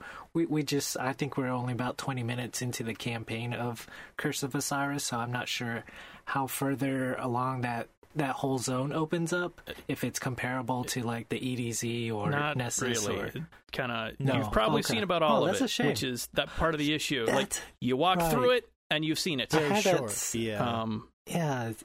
That's the thing, is like the storyline behind it almost like gives way to like a minimalist type of like area. Revisiting stuff, because he's been all over doing all this other stuff, so you revisit a lot of stuff. The new area does look really cool, but I didn't feel like you did anything there. Yeah, it looked like you wanted to be there and kind of explore a bunch. Right. It looks great. I tried to. I even tried to when it came out at first. I'm like, okay, there's got to be something else here, and there really wasn't anything to do there. Like, it's a tiny planet. Kind of like, what was it? The Forsaken King, whatever. I can't remember the name of the expansion, but... Oh, the Dreadnought? Yeah, like the Dreadnought, which was... was pretty cool. Nothing's going to live up to that, but I'm kind of expecting something to do there, something to, like, explore and find... Like, we've never been to this place, and then there's nothing to do there. So... Well, it's weird hearing people talk about this stuff, Fish, because, like, from what I was hearing, the Forsaken DLC was pretty massive, and I don't think any of us jumped into it. I haven't, and that's the issue that I think I don't know why they're trying to charge for expansions on a free-to-play game. Like, you're fracturing the player base constantly by, I mean, not exactly, because you can always go back and play the old stuff with friends, but, like, It seems smart in this way, Josh, because me and Fish, if we're enjoying it, playing $25 for Forsaken for me is not going to be that big of a deal. The problem is I don't want to pay $25 and then $35 for the new one. I'm surprised the Forsaken isn't also free, and then they don't just charge you for the newest one. So, like, the 5% of players who are hardcore will pay them, and then they're still... You know what I mean? Mm-hmm. But it's a different kind of model, because you can still buy silver and stuff. It's weird. Yeah, why still? Forsaken's a year old, but they're still putting a price on it as if to say it's at a bit of a premium. Yeah. Yeah, it's confusing. It's very confusing the way they're doing it. It seems like it doesn't seem like the older stuff should have been way. At least the older stuff, if nothing else, because yeah. Well, everything. I mean, maybe they're just saying Forsaken is new enough that we still feel like it's worth money. It's only a year old, but everything else is free. So you still get Warmind, the Curse of Osiris, and all of Destiny 2's campaign, including, and you can do all the strikes and stuff with probably anyone. I bet you probably don't get the new maps if you haven't paid for that content, but you can still do all that multiplayer shit for free too. So there's a lot there. There really is. But I will say this, Josh, it was weird. When me and Fish walked in there, I was like, I don't know. Well, Fish didn't have a problem figuring it out, but I was like, I don't know what to do. I don't know where to go. What's going on? It was confusing, but Fish was just hopping around. He was like, woo, this game is so gorgeous. Oh, I'm talking. Hey, Zavala, how have you been? Woo, oh my God. Whoa, what is this? Oh my God, this game is so pretty. Why don't video games look this pretty? Oh my God. It was just like, and he just basically took me around and helped me pick up the right stuff because I was like, I don't know what's going on here. So, I appreciate it. Thank you, there is quite a bit of stuff to go over, and like, I've heard other people from other podcasts talk about like there is inundated a lot. Other podcasts? You cheating? I'm just kidding. I am. No. They talk about like there's plenty of missions because, like we said earlier, like all the different expansions are open to you, and like if you first start a character, like it seems like there's like a branching tree of like all these missions from each area that you can explore, and like it feels like they're just like trying to give that to you and hope that you just accept them real quick. That way, whenever you head over there, you already have that mission and you're not like you can knock out a bunch of stuff. Certain area. It feels more MMO like than Destiny 1 did. Very. I honestly at first was confused and kind of weirded out by it, but then once I figured out what they did, the structure, I was like, oh, this is really smart. Because we were doing shit that we wanted to do anyway from where we left off. So it is, I disagree with Fish a little bit. I still think, well, that's not true. I still think the game is gorgeous. It's really not that old technically if you think about it, because Destiny 1 was 2014 and this is D2. Yeah. D2 would have been 2017. So late 2017. Yeah, so it still looks really good. I don't necessarily wasn't creaming like Fish was, but it was. Well, part of that might have been because I didn't have a 4K TV at the time when I played Destiny 2. Yeah, that's true. I also didn't have this 1.5 upgrade of Xbox One X. So, and it's enhanced. A lot of the Bungie stuff is Xbox One enhanced. So pretty nice. Yeah. So it did look. I don't think like the assets were necessarily changed drastically. It just looked a bit more cleaner. I think the HDR actually does it a lot more justice as far as visually, because the colors seem to like really match what the creators essentially wanted to go for. And like going through the Curse of Osiris area, you would think, a deserty type of planet wouldn't be that pretty, but like they actually found a way to, through I guess the storyline of going through the different timelines actually allow you to see more beautiful vistas within that. But it looks great. They do trippy weird shit. Like the video I sent you guys that I put on the Instagram page that people were kind of commenting on if they're getting back into Destiny. They do some really interesting things visually, like the fucking looks incredible, but it's just aesthetic, It's right. Like Josh said, the narrative isn't super interesting, but it was a tiny expansion. I don't think we're expecting the world. The point I wanted to get to is that we're streaming this, and I'm only going to cut you off because we're going to talk more about it when we get into the new stuff, like the Forsaken and past that. I think it's worthy of a show slot because otherwise we're just going to be rambling too much about older stuff. Yeah. No, I see that. Yeah, I did want to give them their first impressions of the free to play because that is a new thing. Destiny is going free to play is a big deal. And Fish is something interesting, Shay. I think to kind of put a bow on this Destiny talk for the show. He was like, I don't get it. Why does Shay like Borderlands, but he doesn't like Destiny when it's basically like a better version of Borderlands? You know what I mean? It's like Borderlands, but if Borderlands had good gunplay. And I said, let's just ask Shay on the podcast. Let's see what he says. Do you want to ask him, Fish, or go ahead? Oh, well, yeah. Well, here's the thing. Well, wait a second. Josh just said because Destiny is slow. I saw that. Destiny is a kind of Destiny's more of like... It is kind of a grind where you cover not just... an awful lot in Destiny compared to some of the others. Yeah, that and... You mean strategy? Yeah, you do use strategy. Yeah. Right. No, just cover.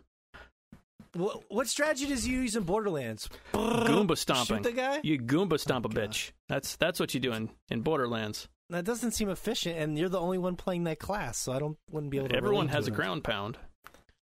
Yeah. They're just That's not as the OP slam as thing? the Siren, because her whole deal is melee. So have you ever played a Titan in Destiny? Because they have the greatest ground pound of all time. they do, and you can do it once every 2 minutes. Yeah. Feels Yeah. I'm sorry, we cut Shay off. Shay, That's get too back quick. up here. Every 2 minutes? Get Shay back up. What to is the mic cooldown here. on that ground pound? It's quite a bit. Anyway, we'll wait for Shay here. Why are we waiting for me? I was throwing you a question, and then Josh. You didn't throw me a question. You interjected. threw me a statement. Well, I was hoping Fish was going to throw you a question. I was just trying to shepherd him like a Sherpa. That doesn't make sense, does it? Like a shepherd, possibly. Shepherd? Like a shepherd, Like a possibly. Sherpa? What? Oh my god. Shepherding Sherpa. Is that like an Einstein genius? God damn it! I did it to myself. If only I was an Einstein genius. God damn it. Interesting. Is The Fish- Einstein genius one? Pose the question to Shay that you started to do in the intros before I cut you off. What? Hello? Do it. Come on. No. I don't want to have this debate. We've talked about Destiny too much. We're going to have a talk about Borderlands. I don't want there to be, any bad blood between these two looter shooters. Can't both coexist in the world. And one person doesn't necessarily need to play the other. It wasn't a competition. It was just why does Shay enjoy the one that's clearly inferior? That's all the question was. I'm sure Shay has his reasons, but Why? he doesn't have to explain himself to me. You shouldn't. I think Yes, he I think, does. He's your friend. It's a podcast where we explain how we feel about things. Okay. You shoot and you loot in both of them. Why do you like one and not the other? That sounds like you're trying to There's no wrong answer. extrapolate that answer out of him, Morgan. Well, that is my job as the host. I was just hoping you were going to do it for me. No, He's trying to manipulate you. he is. He's manipulating me, and He's manipulating you. I love getting manipulated. It's hot. Sounds almost painful. Okay, let's rephrase it this way. Shay, this is not an insinuation or attack from Fish. He was just curious why you were able to stick with something like Borderlands that he finds rather tedious, and you were able to stick with something as opposed to Destiny, which you are not usually able to stick with, when they're both looter shooting kind of games. That's fair. I'm glad you're curious, Fish. That's good. Stay curious. Mm-hmm. I'm just kidding. I'm being an asshole. Honestly, Destiny's story is incredibly boring. Like, I couldn't tell you a single thing that fucking happened when I played I play like 10 hours of Destiny 2. I don't know a single thing that happened in the story. People were in trouble and you go save them. And like Josh said, it's slower paced for sure. And I don't know. I just found myself bored, to be honest with you. Do you think that Borderlands has a better story than Destiny? I wouldn't necessarily say better, because I think both the stories are not like upper quality, but if I put them side by side, which one would I prefer? I would definitely prefer Borderlands story. The one thing I think is interesting about that is that Destiny 1, I think that's a fair complaint. Destiny 2 had a pretty cool villain with Gaul, and it was a pretty straightforward storyline. Remember, he's that giant... I feel like I didn't even remember that was the villain. he kicks you off like Spartan style at the beginning of the game, and they raid. That's why they call it the Red War. I completely forgot about everything you're saying. I can't remember if we killed him or not at the end. I can't remember. You definitely kill him. Okay. Yeah. Okay. Remember he screamed out, "I've become legend." All right. Oh, I mean, I that's remember. good for him. And Dude, Dominus Gaul was pretty cool, honestly. I'm just saying. Dude, couldn't It tell you was a single thing about it the was a story good of that premise, but obviously I didn't even remember we killed him. So I'm just because you don't remember it. I mean, it was a long time ago. I'm just saying, Destiny 1, I think it's a fair criticism, but they fixed a lot of that with D2. I definitely think that's a fair criticism. Like, if you don't remember the story. Like, I remember games that I played 5 years ago, 10 years ago, 20 years ago, spent 5-10 hours on them, and I remember the story. Like, fucking Meat Boy has less of a story than Destiny, and I remember more of the story from that game. I think that's a little... I'm just saying, how do you not remember I remember the Crash big villain Bandicoot's story better than I remember Destiny's story. Snorri story.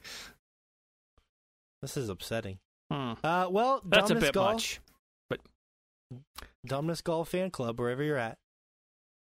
I thought Destiny 2 had a good story. Destiny 1, I'd agree with you. It was mostly lore and aesthetics of the world and music that were interesting. But Destiny 2, I thought they did a good job of fixing it. So Borderlands music is better. There's another example of why Borderlands is it's not better, but it is very good. Oh, yeah. It's much better. Destiny has some incredible... Marty O'Donnell from Bungie. I know who Martin O'Donnell is. I know Halo? that the music is good in Destiny. We've already talked about it, but Borderlands is better. You like the music in Borderlands better than Destiny. Okay, I just want to get this all on the record. So then I can take the record and seal it in the tomb of the dead. All right. You setting yourself up for a lobbed dunk that isn't going to quite make it into the hoop? I guess I don't really feel like they're slower, but that's interesting. I think just because Borderlands has more like fetch quests, but Destiny is like. What do you mean slower? You mean like the pace of the combat, or do you mean the pace of what are you referring to? The pace of the combat is slower. Yeah. So more meticulous. Okay. And you just like the sort of run and gun. No one style. said more meticulous. Not a single person said more meticulous except you. Destiny is generally. I'm just saying objectively, Destiny is generally thought to be the best first-person shooter gameplay on console. Period. Okay, so a lot of people objectively think Jonas Brothers and Justin Bieber and Ellie Goulding are top tier music. Doesn't mean they're right. Huh. But if they said they were attractive, you'd have to agree. That has nothing to do with what we're talking about. Most people that don't enjoy Destiny still enjoy the gameplay. They just don't like maybe some of the other stuff or the end game or the first Destiny, like the lack of story. I thought the gameplay was the equivalent of Halo with a worse story. At least Halo had a good story. Halo. But you loved Halo. Up until Reach. All right. Well, just had to know. Just wanted to get that out there.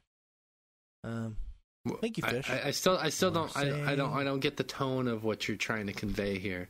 It almost seems like you're trying to make a point that hasn't been made yet. I just don't understand it. I don't understand it. Okay, and then just leave it at that. I feel like maybe there's something. All right, I just don't understand. Well, you've been trying to understand for years. I tell you why. And you still don't understand, so it's a rehashed argument at this point, or dispute. And this is why Fish wanted to avoid it too, because Fish already knows that I've given all these reasons, and he's like, "Why am I going to have this retreaded disagreement and discussion again?" It's kind of shame. You used to hate Borderlands. That was your thing. You were I hate Borderlands guy. This is not the same place we were. All you ever did was team up with us when we shat on Borderlands chest. And now you're Borderlands guy, and we're like, well, now I'm opening chest in Borderlands while you're still shitting on them. No, I really like Borderlands. It's just hard for me to compare it to something like Destiny. I mean, it's like a fine wine to something you might find at Albertsons for $9. You know, just like a box of wine that you advocate finest of boxed wines. Making me thirsty. Well, you know, it's just interesting because you used to not. You know, I'm just curious. Maybe one day you'll come around on Destiny. Who knows? You came around on Borderlands. It's possible. Anything's possible. It's possible, but I wouldn't hold your breath. All right. Well, I want to thank you for that update. And look, we have new listeners, so it's always nice to rehash any fights. I know they enjoy that stuff. A civil discourse, if you will. You want to hear a 5-year-old fight? Listen to the newest episode of the Chomcast. It never gets old. Well, we don't really have nice fights anymore. It's just, and Fish is just too pleasant. You don't want to fight anything. You know what? We haven't had a new fight in a week. Fish doesn't want to hear you shit on something he loves. That's why he doesn't want to fight. Or maybe he can't take it. My poor little... his poor little fishy maybe heart. He's into shit play.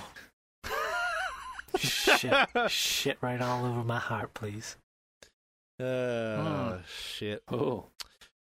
I just don't get it. Anyways, moving on. We'll keep you updated if we make anything, and if we make headway into the Forsaken or the new, the more relevant expansions. Other than that, me and Fish are just going to start streaming it. So. That's right. I'm going to play the most rarefied of shooters. Destiny 2. Oh. You know, it is the fine wine of... Yes, thank you, Shay. I like that. They don't have the... They don't have the finest of the fart jokes. The finest of free-to-play wines. Yeah, if only we had the fart jokes of Borderlands. It's the best free sample of wine Olive Garden can give you. It's just nice to have a game that doesn't crash my Xbox. Just say that. Oh, well, maybe you should get the better system, like PlayStation, where it hasn't crashed my PlayStation once. Actually, I'm gaming on Xbox, though. Shitty point on my part. Maybe you should get a good Xbox. You should have just went with it, because I don't think anyone caught it immediately. We would have moved on. My own folly. Sold it. It's all good. Let's do polls. Let's do polls. Well, I want to give... Well, almost. I wanted to give Josh time to talk about 2 games from the art every week. We're 2 games yeah, that's he's right. sprinkling I'm sorry, in from the arcade for the sake of time, because we have that other podcast we're recording today as well. Do you have 2 games you'd like to sprinkle in on this Destiny pie? Sorry. Isn't that your usual order at the club, Fish? Is the Destiny pie? Oh no! And he does not tip. You scumbag. More on that later. How do you tip a pie though? Yeah, he doesn't get the joke. Think about it for a while, Fish. It's gonna hit. It's gonna hit you hard. Oh my goodness! I completely derailed myself. How with about I grab 2 I saw you talking about? Transition. Let's do Sayonara Hearts. I saw you playing Sayonara Hearts. Let's go there. Oh yeah. Well, I'm not sure that the whole. There's no reason to keep doing an Apple Arcade segment as far as limiting ourselves to 2. There are tons of games on there that aren't exclusive or anything. Like, oddly enough, our first week we basically hit all the exclusives, and everything else is that they've been releasing these last couple of weeks. They're coming out on everything, which is, you know, not to say it's not a good point for Apple Arcade, because they're getting them, but yeah, I guess I was just trying to shuffle a little bit at a time for sake of but time. If we're gonna do like a 2 a week thing, like you're saying, well, which, we have to whatever. This particular show, because we're recording 2 today, we gotta keep things within reason. Yeah, we'll just go into Sayonara Wild Hearts, which is worth getting on anything you can get it on. So if you aren't an iPhone user, you can go ahead and grab. Well, it's on PS4, Switch, and all the Apple products currently. I believe it's supposed to be coming to. I'm not sure. I'm not sure if it's coming to the Microsoft stuff or not. But anyway, it is a.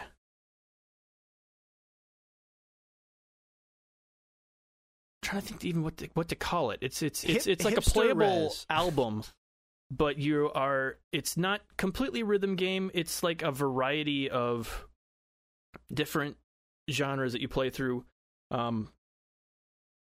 Mostly like kind of on rail, either shooting or driving, or it's weird. I can't even describe what it is. Well, we're off to a flying start here. Yeah, because it has segments that are like res closer to the end, so the whole on rail, like trying to make combo shooting type of a thing, which is something that's existed, and they have essentially racing sections, but you're not racing, where you're just trying not to hit stuff because you're going down extremely fast, like on rails shooters. It's almost kind of like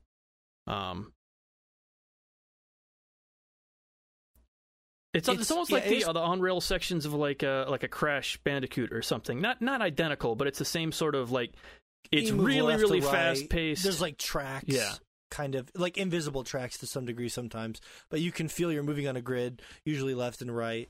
And yeah, it's just like I think the res comparison is good. If you just Google the game Sayonara Wild Hearts, if you probably already heard of it, you'll see exactly what kind of game it is. It's got the style is very like purplish, pinkish.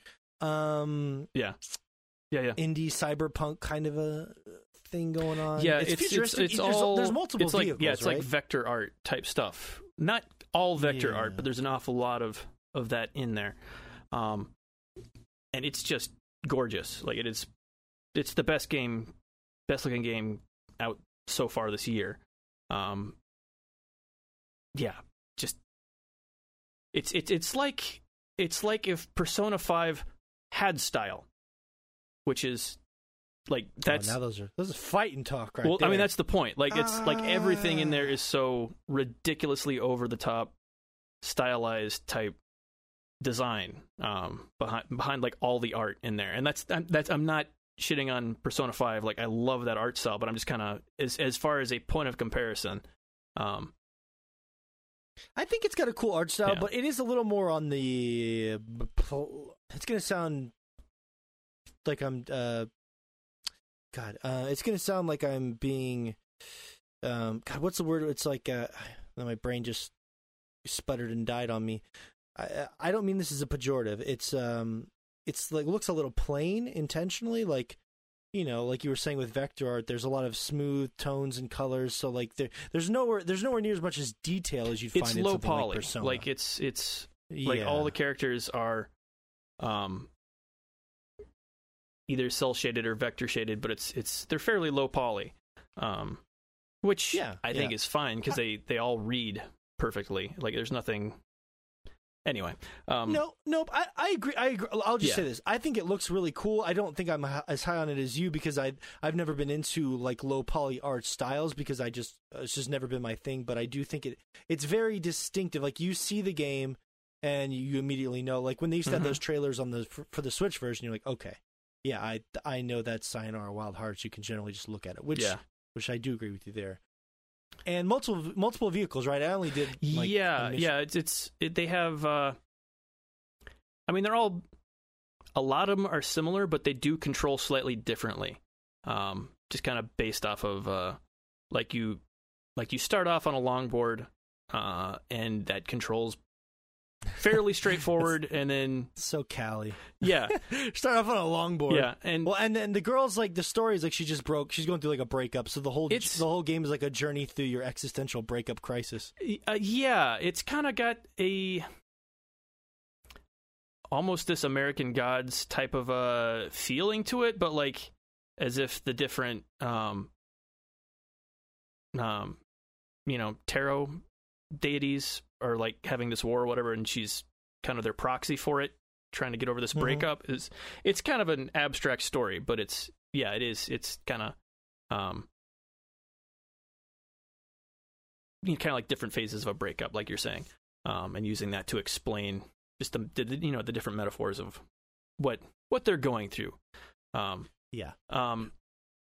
And then, like I said before, it's essentially a playable album because each of the different songs kind of has a progression going through there with the different levels that you're playing. But anyway, back to like the different vehicles and stuff. Like they all control slightly differently. Not really enough for you to notice an awful lot, except for the more extreme ones. Like at some point you are sailing a boat, and at one point you're like driving a car, kind of like in like the old 90s arcade games. And those control significantly differently than the other ones, just because they've got way more weight to them. So you like feel yourself kind of sliding around more. It's fairly easy to just get through. Like I said, there's a lot of stuff coming at you really fast, so you probably will still die getting through there, but it's very forgiving about how far it sends you back and like getting you right back into the song, so you don't feel like you're repeating like the same thing over and over and over again, which works really well. The difficulty really comes in like the score chasing, if you're going to do that, which is kind of like Rez. Like you can get through Rez like nothing. Like there's not a ton of challenge there, but there's a score chasing aspect to it. So it really does, like Rez is kind of the biggest comparison I can give to it. It's that sort of, on rails doing something like of a game, with a little bit more variety thrown in than just shooting like Rez or collecting stuff like an endless runner or something. But it's in that vein. So it's got like score chasing stuff. It's got something that I'm still trying to figure out is it has like these different zodiac riddles that have you trying to complete very specific objectives in certain levels, but it's not, you have to figure it out in order to actually complete them. Like for example, the one I've figured out so far was I'm not going to explain whatever if I'm explaining how it was. Anyway, one of them was like, anyway, I'm to not get a placed score, like to not rank like gold, silver, or bronze in the first level, which it's the first level. You have to go out of your way to not get enough points to score. So they'll have weird objectives like that you have to figure out based off of a riddle, which I think is pretty cool. It adds, like it's harder to play that level badly. And not all of them are like that, but like they're very specific things to do in some of the levels. So like some of them are fairly obvious what you're supposed to do, but they're really hard. And then some of them are just like, what is it even asking me to do? Which is kind of a nice, it's a nice way to get the replay value out of it. Because a lot of the levels are fairly short. The game as a whole is fairly short because, like I said, it's an album. It's like an hour and a half as far as just, the usual length of an album. But there's a ton of reasons to go back to it. So cool. Well, that's interesting. Sayonara Wild Hearts. Mm-hmm. There you go. Josh said it's his favorite looking game of the year, artistically. What else you got on that docket? I think the next one... Did we talk about Grindstone? I think I only mentioned it briefly, but anyway. Grindstone's good. I know... I'm just going to hit this very briefly because I know we didn't talk about it because I was talking with the other guys about it after the show. The music in that game is excellent. I didn't bring it up at the time because... whatever. It was, we were trying to knock them out really quick. The music in Sayonara Wild Hearts is also excellent. I mean, obviously it's an album. If I didn't want to sit there and listen through it, I wouldn't. But Grindstone, it's like a puzzle game. You kind of expect the music in those to be just mindless, repetitive fluff that you mute after you've played a level or two. And it's really good. It's really good. To the point where, like, as soon as I showed it to the other guys, they're like, okay, I need to go find this. And the album, like, the soundtrack is not out for that game yet. Oh, wow. Okay. But yeah, apparently people have been asking about it. I didn't have the music on yet. Yeah. That's crazy. Yeah, it's really good. So anyway, that, before we move on to an actual... The soundtrack for Grindstone. Soundtrack to Grindstone is great. So, but other than that, I've got a few that I didn't really like, but I don't really want to waste time explaining why I didn't like them. I'm going to kind of hit the high points, so you can Rapid fire. Yeah. Rapid fire. Why you didn't like them? Oh, we want to do that real quick? Yeah, rapid fire. Okay, why you didn't let's hit those. Not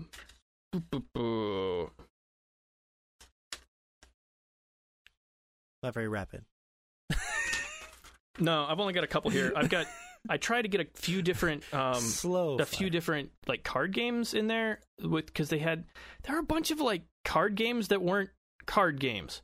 Did you do the Adventure Time one? Card of Darkness or whatever? I did, and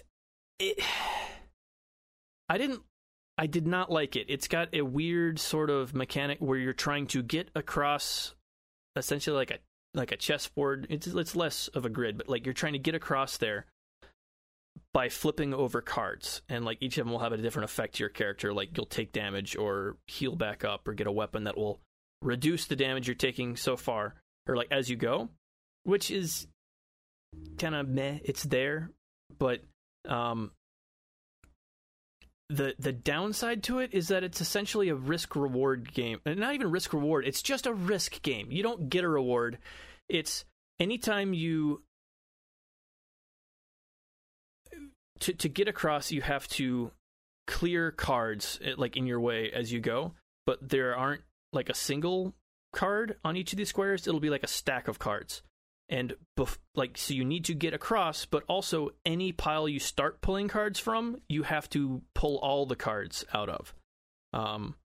Which I heard about that. Which means you'll get to a point near the end of a level where you're like, okay, if I keep going on this stack, it's just going to kill me. So I have to start pulling another stack of cards, and so you'll just get in these situations where there's not a good way to accomplish what you're trying to do. And does any of the Adventure Time humor or anything translate over, or is it just the creator of that? No, not really. No, at least from what I saw, it was just I didn't even really like the art style, which was like odd. Like it felt like they'd. It didn't look like Adventure Time. No, like it didn't look like Adventure Time. It just looked like kind of this chunky kids art style.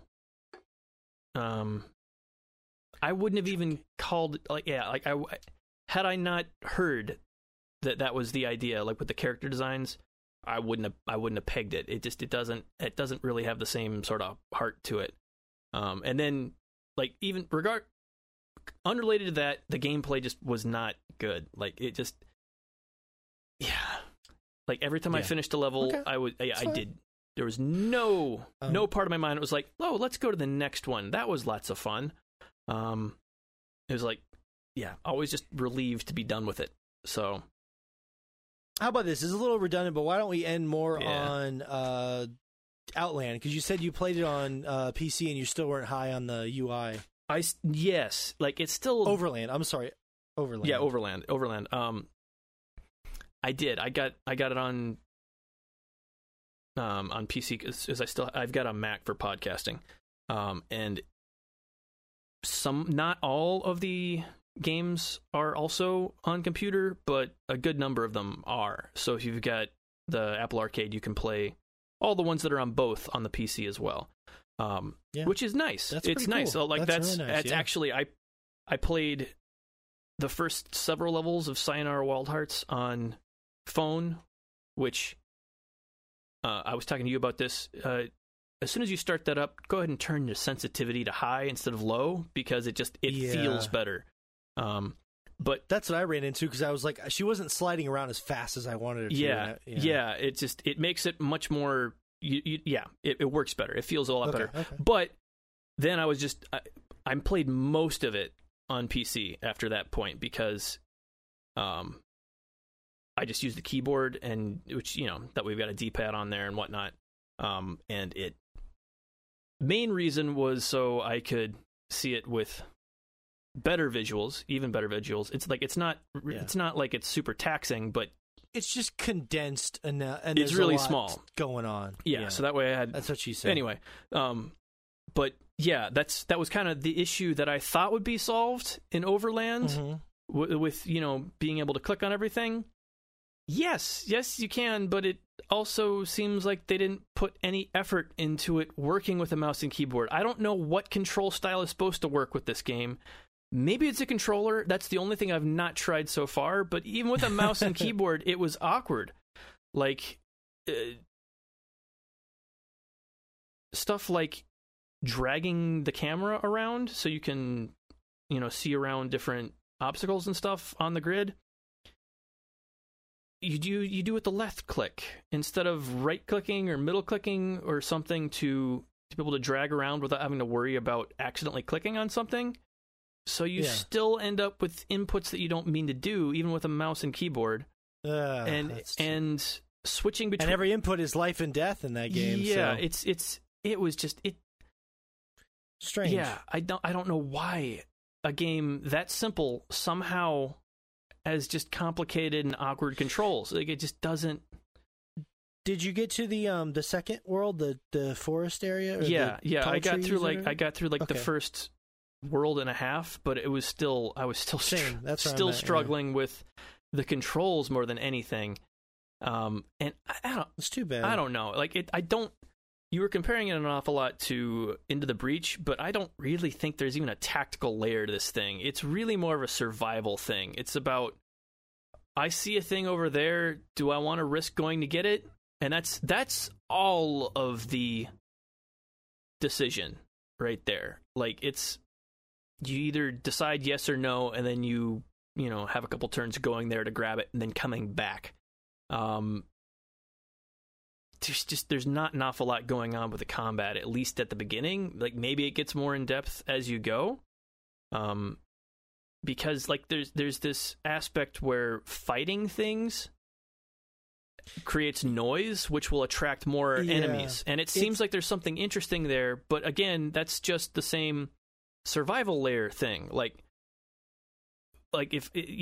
It's just I haven't fully grasped it either, because like it seems like stopping to fight anything was like instant death for me, except that one time I had the dog that was surprisingly good, but even then, well, it makes a bunch of noise, and then like more stuff shows up. It's like you don't feel like you're accomplishing anything. It's just about trying to get as far as you can. And I don't know. I just didn't think that was that interesting. Yes, I don't know. I had the opposite response. I agree though. Like it's very stressful, so I actually haven't played it a lot this week. Just exhausting and taxing, and like you said, not super fun to move around. But I just like the idea that everything's randomized, and I like the idea of just getting as far as you can. Yeah. It's nowhere near as good as Into the Breach. I just like the concept. But having said that, I haven't touched it in a while, because it was I got halfway through that second world and I'm just like, I got like 1 gallon of gas and everyone's dying and it's just awful. And yeah, it was karma too. The video I ended up putting up on the VIP Instagram that I teased last week was just that after I attacked that one lady to take her gas, it ended up keeping me out of the car like one turn long enough to get murdered. So it was like karma for being an asshole that tried to kill this lady and take her gas. I ended up losing one of my characters that was pretty vital to me. It's weird. Yeah, I'm with you. For me, I do really like the idea of that game a lot, but yeah, it just seems like there's something. I don't know if there's just like missing. Yeah, it feels like survivalism for that kind of game is weird. It's a weird mixture, which is cool. But... Yeah, and it's not that theme I dislike, because like I've told you before about how much I enjoyed This War of Mine, but that one specifically, they're getting across so much more with the theme, because it's like specifically about being a civilian during a civil war, and a lot of the choices come with that. And this one's a zombie story. They're bugs, but it's a zombie story essentially. It's the same idea. Yeah. That's why I thought Shay might dig it, because it's a survival game. It's sort of structured around the randomization. It is technically a strategy game, but I agree with you. It's not strategy in the way you think. Yeah, exactly. It's more about the overall, do I even want to do this? Yes. Not how am I going to do this? But the coolest thing about it though, Josh, is that weird things can play out. Like even just I had an enemy die basically right in front of me and dropped, or like a character died just at this exact point and they dropped some stuff. They weren't my character. There was someone on the map that I came across.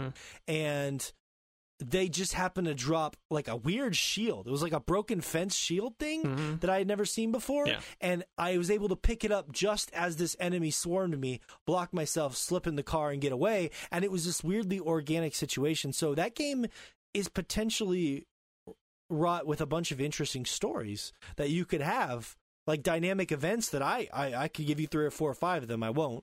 But things that just happened really cool because it's all randomized, and you know I love that shit. But yeah, it's hard and it's frustrating, that's for sure. But and a lot of people complaining about the price because it's $25 outside of Apple Arcade, which is kind of steep, maybe. I don't know. I think a lot of that depends on how much there is later in the game. But like I said, I'm having a hard time getting to it, not because of the difficulty of the game itself, but just from the difficulty of playing it. Is yes. Kind of what's kept me from, like, I get frustrated with the controls constantly when I'm playing it. I'm just like, I'm not going to sit here and try to fight this for what I'm getting back out of it. So that's kind of the issue. All right, Josh, I'm going to time you for 30 seconds. You have 30 seconds to fly through 3 games that you did not like. 3 games that you did not like. Okay? Okay. It's going to be a fun game, okay? Let me get my timer out here. Hold on, let me get to my note, the right page on the notes. All right. Okay. And so this is going to be a fun game where you have 30 seconds to just talk at will about 3 games and why you didn't like them. I think I've only got 2 more that I don't like that I've gone through. Okay. So. All right. 2 and 30 seconds. I think we could do that. Go. All right. 2 more card games, oddly enough. I played Where the Cards Fall, which is more of a story game that they're intending to be a puzzle game, but everything is completely straightforward. Like, there is no puzzle to it. It's kind of...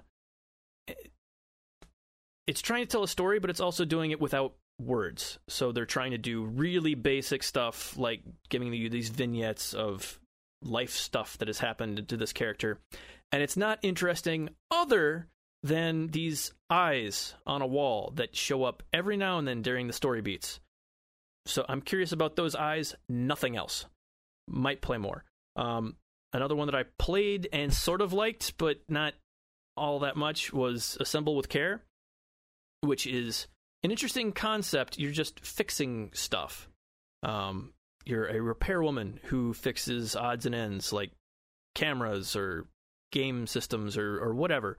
But it's very oversimplified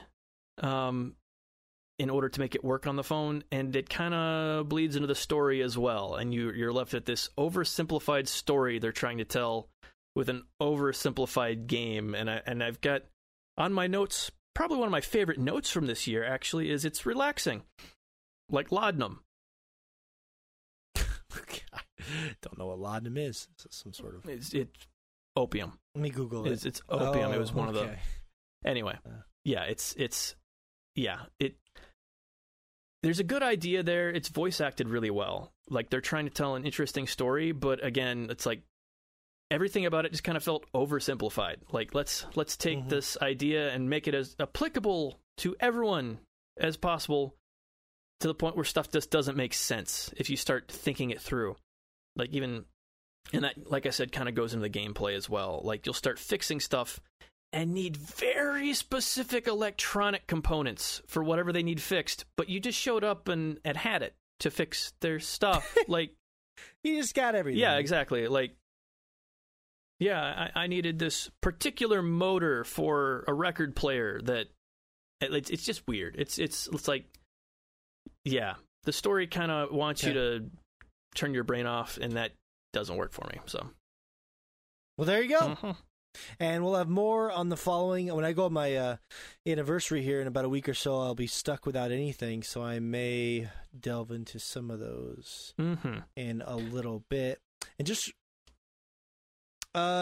as we get into the final polls here, exciting week, and preview next week's very special, weird, exclusive show that Shay will actually be hosting, I want to say, if you go to patreon.com/swordchomp, you can support us.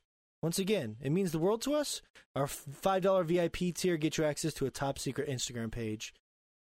And it makes the show a billion times better. Polls! There's no phone call there. Just an annoying sound that I can't stop making for some reason. Oh, Fish is wilding out over here. Ooh. That's right, Fish. Guess what? Oh, I'm a little delirious right now. Sorry. Why are you delirious? Are you drinking? You drunk? No, I'm not drunk at all, actually. I'm just tired, I guess. Nah, you're always fucking tired. When are you not fucking... Did you guys know Fish he abandoned me twice this week? I just started playing Borderlands without him. It hurt my feelings. I'm just kidding. I wasn't mad at Fish. I don't really get mad anymore. I'm used to it. Yes, my plan is coming together now. I was like, Fish, if he doesn't show up, I'm just playing Borderlands by myself because I'm getting behind. Which is good because I got to the last boss today, so... You were holding me back, Fish! Ooh. You were holding me back! I'm sorry. My full Borderlands potential. Hurts. I'm just kidding. I love you. Fish, on the joke earlier about you not tipping your strippers because you're a scumbag, 78% of our audience said if you don't tip, you're a scumbag. This is true. But I do tip, Morgan. I do tip. Good. He just was unaware of proper tipping etiquette. Yes, this is true. Very true. Some of these things, like, that's kind of a weird thing. Like, me and you have been in the tipping industry for, a little over a couple of years now. And, like, I've noticed, like, younger kids, they tend not to tip. Not because they don't want to tip. Because they don't understand the method behind tipping. And that's understandable, but Is it? Not for me, because I'm out there, delivering pizzas. I'm working. I'm making a living. But sometimes these kids their parents don't tell them that, hey, you're supposed, if you bad enjoyed parenting. Bad parenting. It's not bad they don't show- parenting. No one uses cash anymore. So they're not going to see you leave cash there. You're just writing it on the receipt. Like, how's your kid going to see anyone tip if they're not paying with the card? But they still have to write 0 on the tip area. Like, it's still... Yeah. When you sign a receipt, Well, that's there's what I'm always saying. a tipping. They've never seen what someone's writing there. It's not like someone leaving cash on the table that is going to stand out for these kids. Like, unless they're watching over your shoulder as you fill out a receipt or you're explaining it to them. You have to go out of your way to explain a tip now. That cash is not a thing. You do. So You do. Yeah, because, that's weird that people say cash is not a thing, but I beg to differ just because, like, if you are in the tipping industry, a lot of people will tend to tip in cash because they say, that way, I know that the government, will take a bit of this at come end time or come tax season, so they'll actually tip you in cash. That way, Uncle Sam doesn't have his. No, you still have to report it, so it doesn't matter unless you're sneaky. No, you don't have to report it. If you really don't. If you get a tip at a job, you're supposed to give all that money ethically. You're supposed to do that. You're supposed to. Look at Fish, you scumbag! You don't tip and you sneak from Uncle Sam. You scum! I'm just kidding. Jesus Christ! I'm sorry. Uncle Sam doesn't know. Yeah. I'm sorry. I don't think he's gonna miss, his percentage off the $5 tip I got. You not reporting all those tips is still paying a bigger percentage of taxes than, anyone who makes $1 million or more. So, you're good. It's fine. It's not you fucking over Uncle Sam. It's It's interesting. Having lived in a culture for the past almost 3 years now, where they don't tip at all. Like what you buy is what you pay for, like meal wise. And then when I visited the U.S. earlier this year, I was like, oh yeah, tipping's a thing. Yeah, I was like, we don't pay our workers here. Yeah, right. It's so That's weird, and it's like in Japan we always carry like actual money around because for some reason they don't use cards nearly as much. They use cash a lot more. Like a lot of businesses, you still have to carry cash around. But like in the U.S., I would almost always carry just my card around. But I'd still carry a little bit of money in case, the event that I do need a tip. But Fish, I think I have an elegant solution for you. I think you should deliver pizza only to strip clubs. Because that way, the tips that they give you, you turn it around and you put it on Sniffer's Row. Right? You turn it around and you put it right back in there. Okay. Can we use a podcast name, Sniffer's Row? Just consider it. You don't have to use it. Think about it. We've got some contenders this week. There are some great titles, but I mean, like, think about it, Fish. You'd be like, "Oh, thank you for that $1 tip. Here you go, Crystal. Please grind on my lap for 1 minute." It'd be good. Oh yeah, they'd get hot and ready. You'd get hot and ready. Everyone would be getting hot and ready. You can just see how uncomfortable Fish is in this conversation. His brain is seizing up right now. He's like, no, the whole time he's thinking hot and ready. I don't work for Little Caesars. That's the wrong place. That's what I was thinking, They don't deliver. Shit. Well, I will say this. A lot of people, overseas messaged me and said that they only tip overseas for, like, exceptional service. It's very... what can I say? In America, we respect basic human rights. We tip people. That's the direction. You respect basic human rights by paying them less than a livable wage. Yeah. What? Hey, I'm not paying anyone less than a livable wage. I'm just saying I have goodness in my heart, and no matter how much someone makes, I tip them. Exactly. I don't ask how much someone makes. Hold on. So CEOs don't have to. That's right. Hey, Morgan, do you get health insurance at your job? My case rests. I'm a part-time worker, so I can't apply for healthcare. Exactly. But, I mean, to be fair, there are people I know that work at, like, local bars and stuff here that make so much money in tips that they're like, look how much money I'm making. You're like, oh, my God, that's, like, 10 times more than I've made. So, and like, then it's you not think like everyone about works all in the money that they get taxed on when they report those tips. Yes, but that's, again... that's great. That's basic human rights. That's great. Yay, saying, America. If you see someone serving you, so you're telling me people serve you in Japan and you don't tip them? It's actually frowned upon to tip in this culture. Yeah. They actually get paid. We're paid to do our jobs too. You're missing the fucking point. You're really Jesus, fuck, God. I get the point. You're saying they're paid my God. more, so they don't I'm need done the with tip. this conversation. It's like talking I'm to a brick wall. I'm not missing the point. I'm done. It's not. Calm down. I didn't say anything brick wally. I'm just saying, if you see a human being busting their ass for you, you give them a couple dollars. They're not no matter busting their ass for you. That's the point. They're busting their ass for that tip because they know if you don't give them that tip, they don't eat this week. So, like, that's... Yes, it's nice that they're doing a great job, but they have to do a great job. They have to smile and wear flair and, show a little more leg than they really want to at the fucking Chili's. Like, they've got kids to feed. Like, that's... And they're not getting paid by the business, so...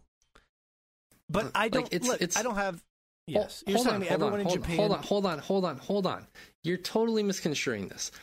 I support tipping in the U.S. because it's a necessity for people to survive, and it's a good way to show appreciation for people who give exceptional service.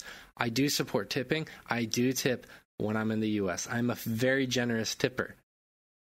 I promise you. But I'm also willing to acknowledge the fact that it's a very flawed system, that people should just be getting paid a more livable wage and having more benefits than having to bust their ass for tips just to be able to feed their children. That was Josh's point. That's my point here. Tipping it's good to do in the U.S., and it's necessary for people to have a livable wage. But that's not the way the system should be. And I can say that comfortably after having lived in Japan, seeing a better system. That's all I'm saying. All right. Well, we can't agree to disagree. That's fine. I respect your opinion. If you'd like to send your hate mail to Fish and Josh, I'm sorry, Josh and Shay, please send it to. I'm sure we're the ones who will get it. For suggesting people, they're on my for side. suggesting workers get paid for doing a job. I get it. In America, we have hearts. So sure. No, in America, we sold our hearts. We sold them. We're signing our wild hearts. No, look, I don't know how much every single Japanese worker makes, and I get Shay's point. It's obvious what you're saying. I'm not an idiot. I know what you're saying. All I'm saying is if you came from America and you're used to tipping, it'd be hard to stop tipping. Like, it's hard to go to another place and be like, oh, I'm just going to stop tipping people. I mean, it's hard at first. Like when you first come to, like when I first came to Japan, it was difficult because I was used to that system. But then I realized, oh wait, they get paid a livable wage here. They actually have really good health care here that they pay for a little bit every month. And when they go to the doctor, they don't have to spend $100+ to get their cold checked out. I was like, oh wow, there is a country that exists that cares about basic human rights on a greater scale. Weird. Huh. I get it. You hate America. It's fine. Everyone knows it now. It's I'm just kidding. Oh, no, I definitely don't hate America, but I definitely hate some of their that. policies and practices. I'm just messing with you. Everybody just calm down. Everybody just calm down. All right? We will not have fear-mongering on this podcast. Like I said, I think it's cool to have your perspective as someone. Josh, was this not the most incoherent I think thing we've ever talked about on the podcast? I'm trying to figure out what we said that terrified them so much that we're fear-mongers now. What was No, and I like to know people when are I'm being selling threatening. Fear. We live in a culture where people are afraid to say anything. Okay, the culture is selling fear, Josh. Look, it's good. We can move on. I see what you're saying. Glad to have your perspective. What the fuck? The fuck is going on today? What? We already glossed over this, so I don't need to go into it, but Destiny is free to play now. Are you interested in Shadowkeep? 61% of our audience, Fish, said, meh. So, unfortunately, the free to play has not yet enticed people to get into the Keep of the Chateaus. Sorry about that, big guy. That's okay. Yeah. I'm sure they have quite an influx of returning players back into the game. I'm sure they're happy that, I don't know what's their level of success for going to free to play, but I do hope they find like some sort of success, because like making that game accessible to people in the free to play genre, the FPS genre as well, is cool. Like they can play, PvP. They have PvP type of play sets, and they also have campaign and lore. There's a big grind. There's loot that you can collect, and so many different customizations to your character that I feel like the base game alone is still worth getting into. And maybe people just aren't ready to, I'm sure eventually they'll go around to being like, well, Destiny's free to play. There's no games going on right now that I have. I'll go ahead and give that a shot, and that could be a good week or so of fun for them. So, if only that was the problem. There's not enough to play. Well, hopefully we might be able to convince a few people if we're having a good time. Shay, did you know that dolphins go on killing sprees when they're sexually frustrated? Dolphins are nasty fucks. I love dolphins. They're beautiful creatures. They're highly intelligent. They're also fucked up creatures. They can do some fucked up things.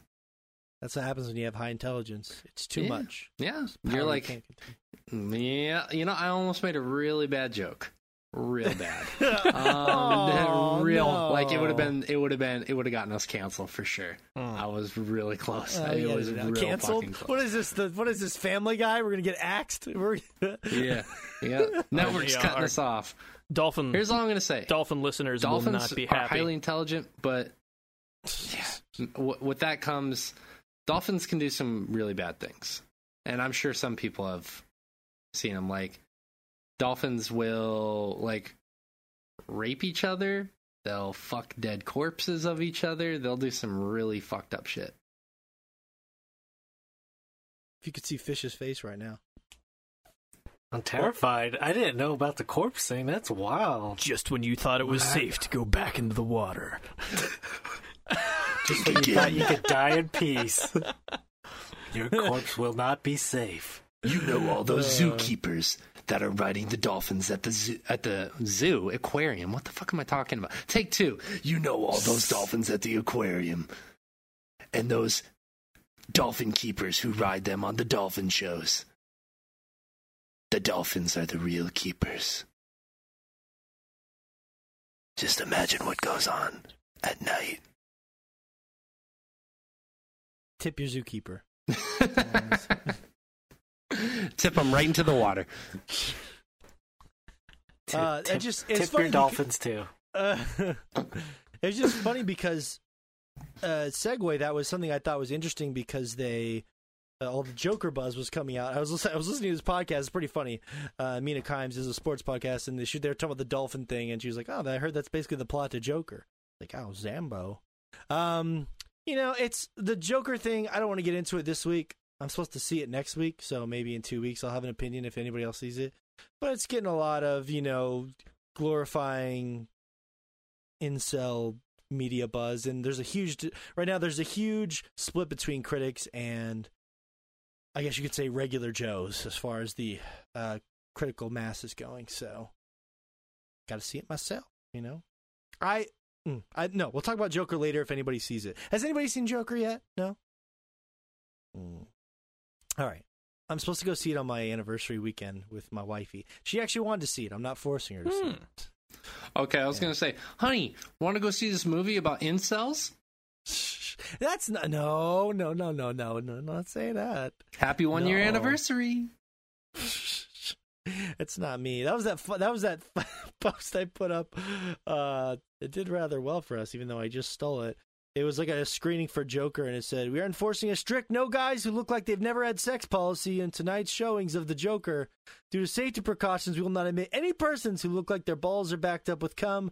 Our staff will have to inspect your weird balls to make sure that you have unloaded ropes into another human being within the last year." Ouch. It's funny, we just talked about a year-long sex streak just recently, and I think that that's a little bit harsh. So, a lot of good people that go a year without sex, and they don't go insane. I don't know where they are, but they're out there. Yeah. Did you loot that meme from a 5-Finger Death Punch fan video page? No, I did not. Okay. I don't even know. What's a 5-Finger Death Punch again? What's what? What's a 5-Finger Death Punch? What is that? I'm sure you know what it is.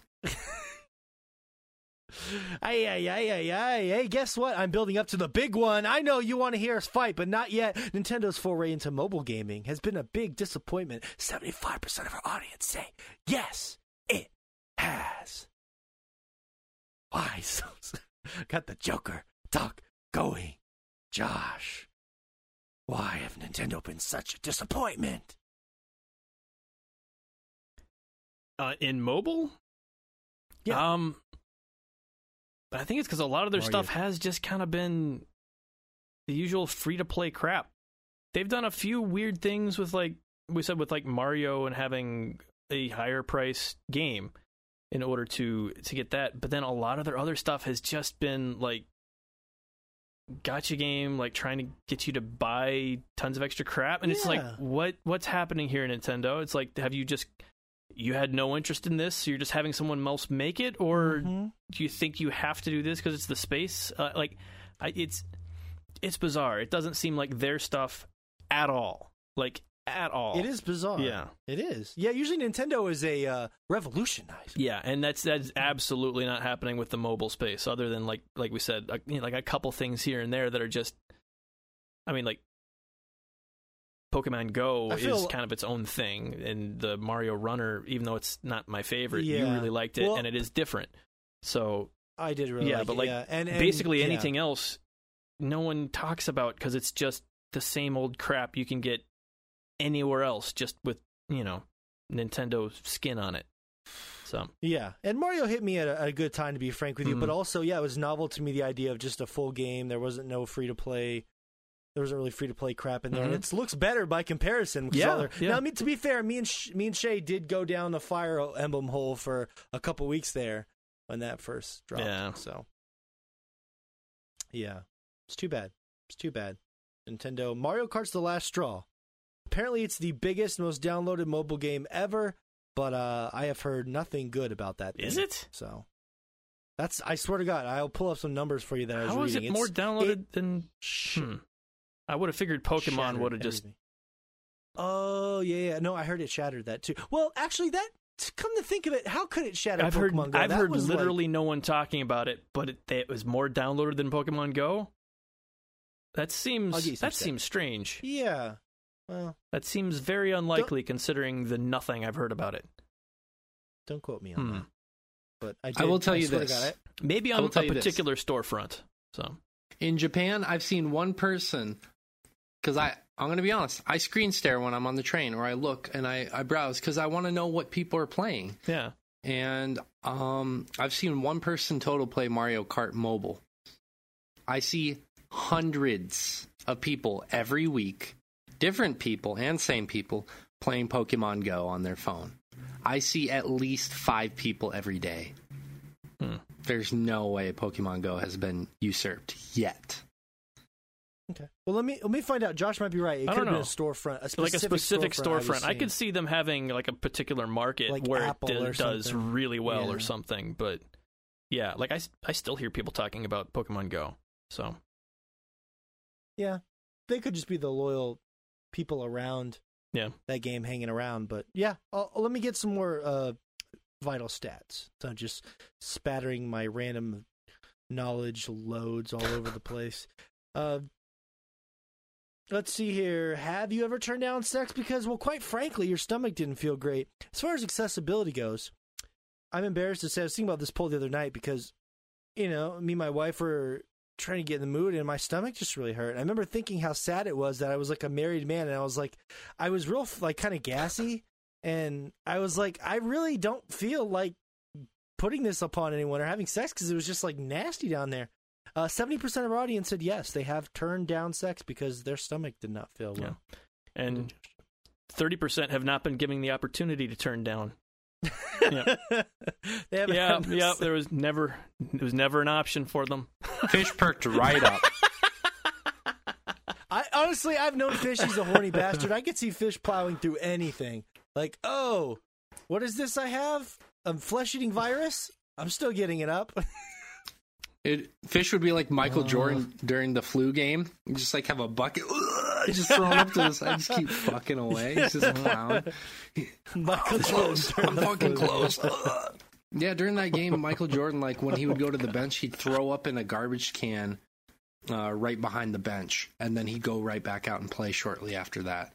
That would be Fish rallying as he's trying to overcome. Yeah, exactly. Fish. Yeah. He'd be considerate, though. Like, just for your safety, you're going to have to power bottom your way through this. But this is happening.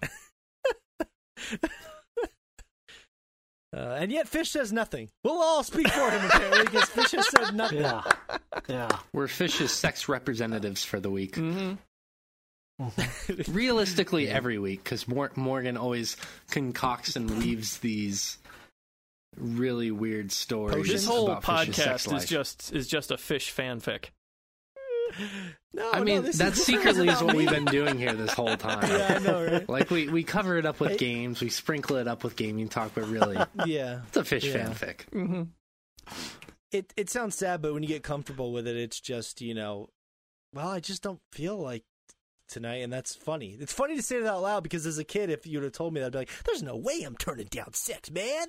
Sex all the time." Fucking, there could be a fire outside, and the building could be getting struck by lightning like 12 times, and I'm gonna fucking do it. It doesn't fucking matter. There could be a guy with a gun in the house, and I'm close to finishing. There's no way I'm not gonna finish, man. Well, that's a turn on, actually. Oh, that's true. According to last week's poll. Yeah, we talked about that last week. Yeah, see? Bringing it back. Accidentally. All right, well, let's get right to it. Fish is speechless. There can only be one. It was a valiant battle. I should have stopped the poll 3 hours beforehand. But Zelda pulled out the victory. Breath of the Wild, 52% to 48%. And it won. It wasn't a big margin of victory, but a victory is a victory, and I must bow to the victor in honor. I just wanted to see what the general consensus was. It was close. To be honest with you, I don't agree with a lot. Yeah. It was close. And to be fair, both have been kind of polarizing in their communities as far as Zelda games go. I think Breath of the Wild was a little polarizing. for being survival based. Yeah, sort of survival based. Like there's I feel like it was polarizing just from the general reception I got from maybe traditionalists, Zelda traditionalists. It was very different. It expects you to learn its systems, and if you don't, it's going to be basically impenetrable. You're not going to be able to you can't approach it with the exact same mindset that you do the others. So yeah, it's true. Impenetrable. Fish, are you okay? I saw you blinking real fast. Look like you're dial. Are you okay? You all right? He's just over there thinking about impenetrable things. Mm-hmm. Yeah. Fish look like he's about to pass out on the podcast. Like, so many things. No, I agree with you, Josh. Like, some of that stuff, like, is tough to like grasp as far as like their mechanics in the game. Like, but I think they kind of do a good job, like in the opening area, that plateau, kind of the starter place where they do say like, oh, you could chop down a tree and maybe you could use it as a bridge, So it kind of opens up that fact that this Zelda game is an open world game with actual physics that kind of lend itself to these neat game mechanics that you can engage with. And then slowly you start to it does a good job of like opening up that curiosity and rewarding that curiosity with something like looking off into the distance and thinking, hey, why is this goblin over here like sitting on top of this weird looking bomb thing? Am I supposed to explode this or blow it up or something like that, or toss a bomb over here and stuff like that, like small things that'll just reward your curiosity of, hey, what if I try this out, in an open world game, which I totally loved and engaged with in that game. But I could see it like kind of being deterring to certain people who expect a certain thing out of, your typical more traditional Zelda game. Well, like a big thing people didn't like was like the stamina gauge for like swimming and climbing and stuff like that. That's very survival-y and stuff, and like cooking and stuff like that. But that in a way, like that kind of almost reminded me of like a From Software game where like having that stamina bar at that point, like that dictated your actions in game, was kind of neat. That there was like that restriction put upon you. Yeah, I think the combat was fine. I would like to see Zelda go fully into the Dark Souls kind of thing. It'd be really cool if the boss battles and the encounters... Like, for me, the combat in Zelda's always been great, but it was mostly the same. You could approach encounters differently, but it was pretty similar to past Zelda games, I thought, which isn't bad. But isn't a bad thing. It's just... it'd be cool to see them push that a little farther, I think. Yeah, I still think at some point you should try the Master Mode on there, because it really does force you to think about the combat. Yeah, the super hardcore mode? Okay, because like I have really thoroughly enjoyed my time going through that again, like when they released that a year later. Because it really makes you rethink the combat in a lot of ways that you just didn't think about before, as far as like enemies having health that regens and having to find ways to kill enemies that isn't even related to the weapon system that you kind of had issues with to begin with. You have to figure out how to even get enough damage to kill all of the stuff that you're encountering, which is it's neat. It makes you kind of interact with all the other systems in there a lot more. I do like that. It was just very stressful, I guess you could say. Yeah, it can be a bit much because it's like you are drastically underpowered compared to just the normal game, and it's not like the normal game was a pushover as it was. So no. Yeah. But like I said, Destiny's. Destiny. Zelda's one of my favorite games ever. I would, depending on the day, asked me, it probably could have been my game of the year. It was just Cuphead had a special effect on me, but like honestly, I probably should have had that a bit higher. I think it was just because it's just that weapon thing, man. It just drove me crazy. But yeah, I played through that game twice on.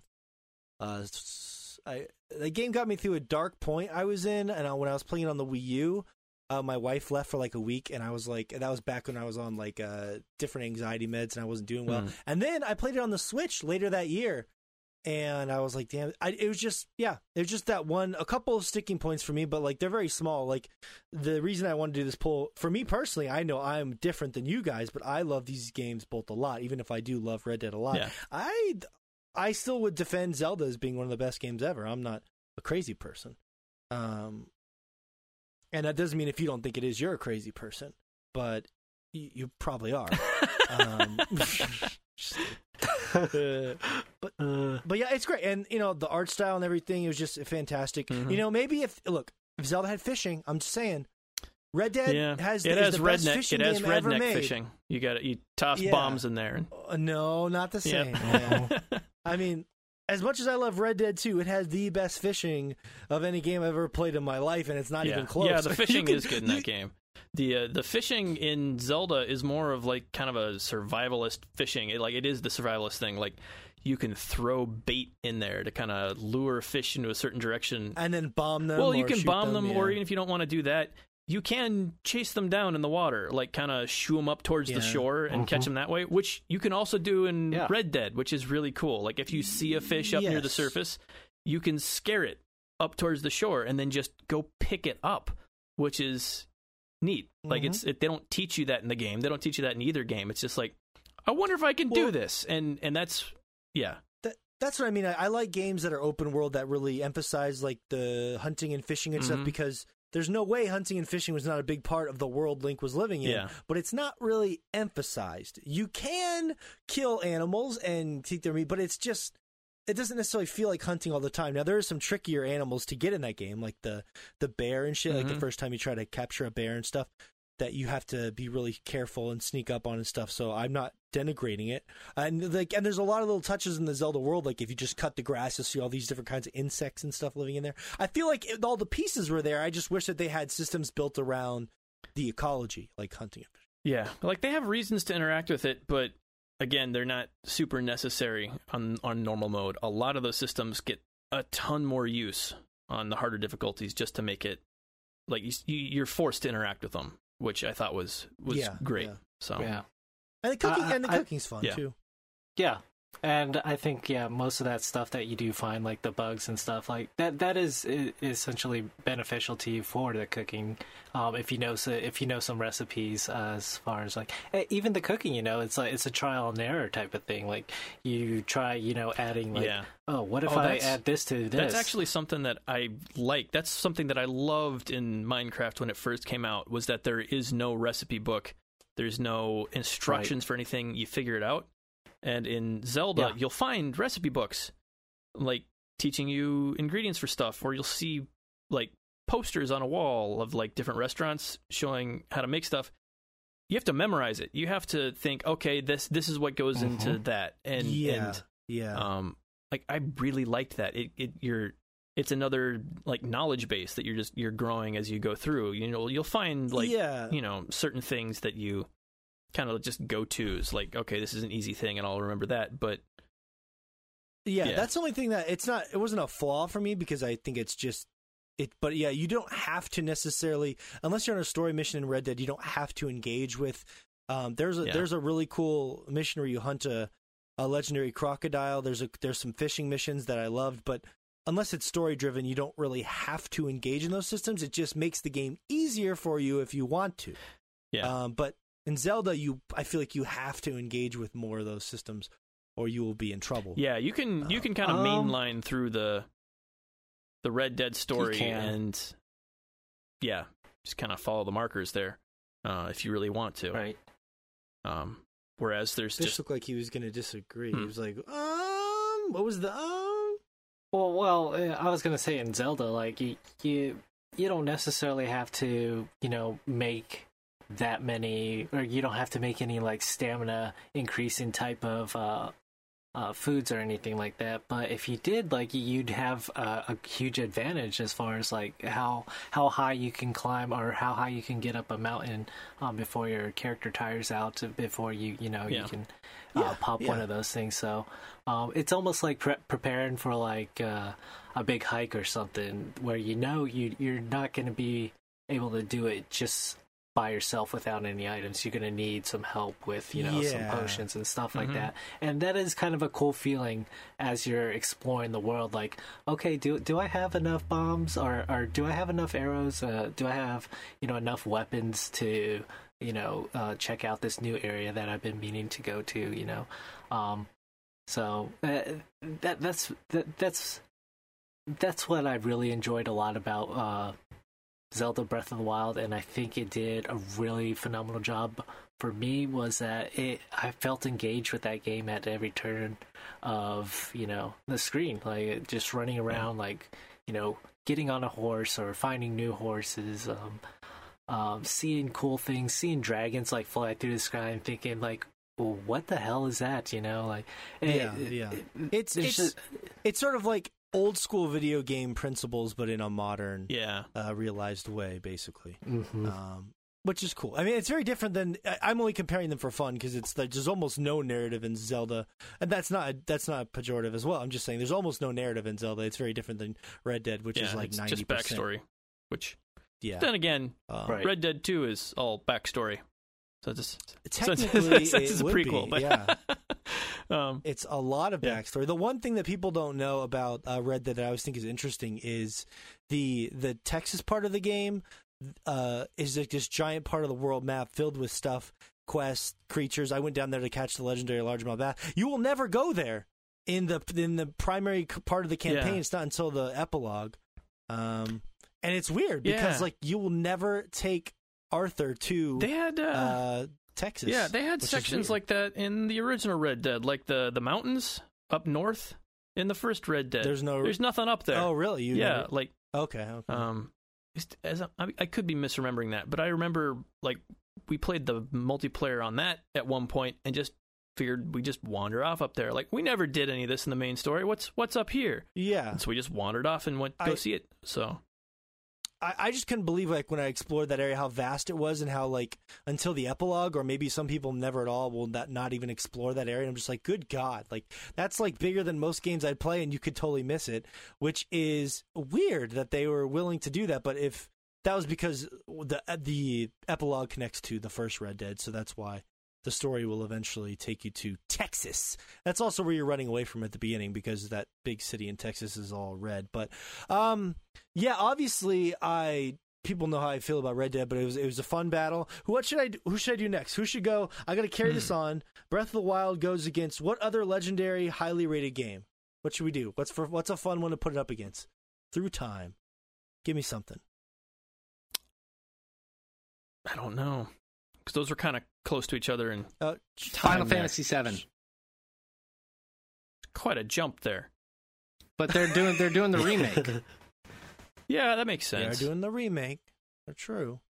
So you think, Final Fantasy VII would be probably the most beloved, but you look at the splintering though, Shay. If you want to do that one, you're gonna always have Final Fantasy fans that splinter between 7, 8, 9, 10, 11, 12. So there'll be haters that will spite it, So I'm just saying. I kind of feel like they're going to be haters for everything, my friend. Yeah. All right. Well, do you think 7? Well, we'll talk about it. That's a good one. Yeah, let's move on. I wanted to open up to you guys. We're already running over on time. Oh my goodness gracious! We have Patreon polls that we would like to go over before we end the show here. Yes, I'll go quick. So, first question was, I asked the patrons if they were interested in us starting a Discord, getting to know us better, being able to all chat in the community together as a group. 13 people said yes, chomp chat assemble. 0 people said, no disrespect, but I'm good with the level of interaction. People want more of the Chomp Nation. So that's something we might be looking at here in the near future or in the distant future. I don't know. It's something we're slowly kind of talking about. We have a lot of things we've been introducing, so it's something we're going to be thinking about. But also, the other poll I did, and I think this is arguably the most important poll I've ever done in my life, I said, which is it? Here's the bonus question for this week. Coincidentally, maybe the biggest question we have ever asked the patrons. What does fish have? A micro, the BAC, and if you don't know what the BAC is, it is the big Asian cockatoo. Cock. That's right. And then the other poll option was, what happened to Dave the Leather Guy? So 2 people said micro. What did happen to him? 8 people said the BAC. And 2 people said, what happened to Dave the Leather Guy? So, I think it is official. Our patrons have decreed. Fish, you have the BAC. Thank you. Morgan can no longer make any micro jokes. You have the BAC. That's not going to happen. It really isn't going to happen. I respect the patrons, though, and I think I'm it's sorry, very Morgan. Sweet. But it's time to live in the present. It's time to live in the present. It's very sweet. I think it's very sweet. Future is now. Well, you're going to have to show it to me. Is... Once I see it, I'll be able to make that confirmation for myself. It's true, Fish. We got to see it. That fear, nobody with a big Asian cockatoo would be afraid to show it. Are you a shower or a grower? Definitely a grower. Are we still doing... Definitely. Okay. It's okay, Fish. Okay. It's okay. Well, you have the BAC. You can rest your hat on that mantle now. Josh did. Okay. Sorry. Oh, sorry. Was that all the patron polls, Shay? I don't want to cut you off. No, that's it. That's pretty much it. Okay. Thank you for those. Thank you for our patrons for voting. Those are a lot of fun. Josh did specifically get an email. I should have correlated this, but it'll be a great way to end the show. Josh, we got an email, a rare email. Mm-hmm. Wow. Where did they send that email? Swordchomp@gmail.com. That's right. That was a trick question. No. I'm trying. We don't get a lot of emails. Just get that out there again so people can. Yeah, kids these days don't send emails, and they don't tip either. They just like to slide right into those DMs and get real nasty. They do. You should see my DMs; they're crazy. All right, go ahead, Josh. Read the email and retort. Oh, I should have put this on another screen. Hey, hold on. Let me move my mic real quick so I don't sound weird while trying to read this. Hey, this is from Just Sigh. He says, hey guys, I just finished listening to the podcast. Great show. I had a question though. Do you know the reason Josh hates Red Dead Redemption 2 so much? All I hear him say is it's garbage or a pile of shit. Usually we'll go into detail about why he doesn't like a game with articulation, but it just being trash seems vague. I'm not mad or angry or interested, or just interested. Is the game too polished, or the story too rich, or the character development too deep? I like the send off there. I enjoy. Nice. I do enjoy the snark. That is, yes, very good. Yeah, this is the reason I've not gone into it lately is because Morgan brings it up constantly, just to mess with me because he knows I didn't like it as a pinnacle of gaming, and will use it any opportunity he can to compare to something. Just to goad me into shitting all over it again, because I like to watch you shit. Well, there's that. Yes, there is that. Anytime you can get it for free. But yeah, so like the reason I don't really go into it that much anymore is because it's usually just Morgan trying to mess with me. So that'll, Or Josh will be usually trying to mess with me if I have not provoked him. To be fair, that too. That's always nice. But the game is just slow. It's slow and awkward. It's got it's still not. It controls slightly better than Overland, but slightly. It's just slow. It's so slow that I didn't want to put any time into it because you're not getting anything out of it. Like, by the end of the day, you'll find out why you're not playing as that character whenever you get to the first Red Dead. That's the end goal of this, is to find out why you cared about the villain in the first game. which is just odd to me. And yeah, I was not digging it. So maybe not.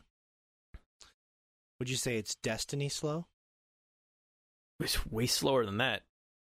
Way slower than that. Yeah, because you actually get to pause Josh, the combat to kill everything. You just anyway. There's a famous song, Josh, that goes, "Take your time, boy. Don't live too fast. Troubles will come. They will pass." I never heard that Metallica song. I totally forgot the melody of that fucking song. That was interesting. Was that like an Arthur Morgan impression of rock? Take your time, Josh. It'll pass. It'll pass, girl. Good girl. I thought it would, and then it just kept going. But yeah, I mean that's the big thing. Like I wasn't. We could. And I like slow things. I'm okay with slow. You can slow me down all you want, especially if you're pretty. If you're pretty and slow, I'm down on that train. That is your type. Hey. My wife. No, I'm not talking about that, but yeah. I know what you said. I'm just kidding. It's now. We're going to get out of here. We got another podcast to record. Thanks for checking out the show. Thanks for emailing us, Cy. We love you. Patron. Maybe one day Josh will come around on PC. It's always out there, Josh. Shay's raising his hand. Yes, Shay Layton, the professor. Yes, a few last things before we forget. Word of the month. If you are new to the podcast or you haven't been around lately, we have a word of the month. Once every podcast or a few times every podcast, there's a special word that if you catch it and you let us know via email, via DM, via smoke signals, you get a free month to our Patreon, which means up to the $5 tier, you get access to the shoutouts, you get access to the Patreon polls, and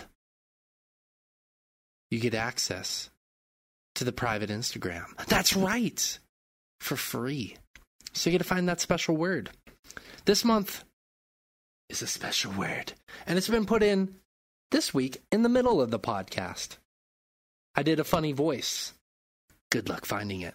Also, if you're interested at all in repping Sword Chomp in your daily life, for example, Morgan got a phone case with Sword Chomp on the back. You want to wear a shirt. You want to wear Fish's cum sock. Go to I almost said RedTube. Go to redbubble.com/people. Where's your brain /Sword Chomp. Check your phone browser. What have you been up to? Everything. Redbubble.com/people/Sword Chomp, and you can get that sweet, sweet Sword Chomp merch. And by the way, we love you guys. Shay's warming up those vocals because he is hosting the podcast you will hear next week. It's exclusive. I'm not going to give too much away, but you don't want to miss it. Let's get out of here for real this time. To find another way to sneak all this stuff in the show because I keep forgetting. Fish is here from Texas, the Johnny Depp impersonator we all love. Shay from Japan, the professor, and Josh from Michigan. And of course, I am General Mountain Time. And we will see you next week for an all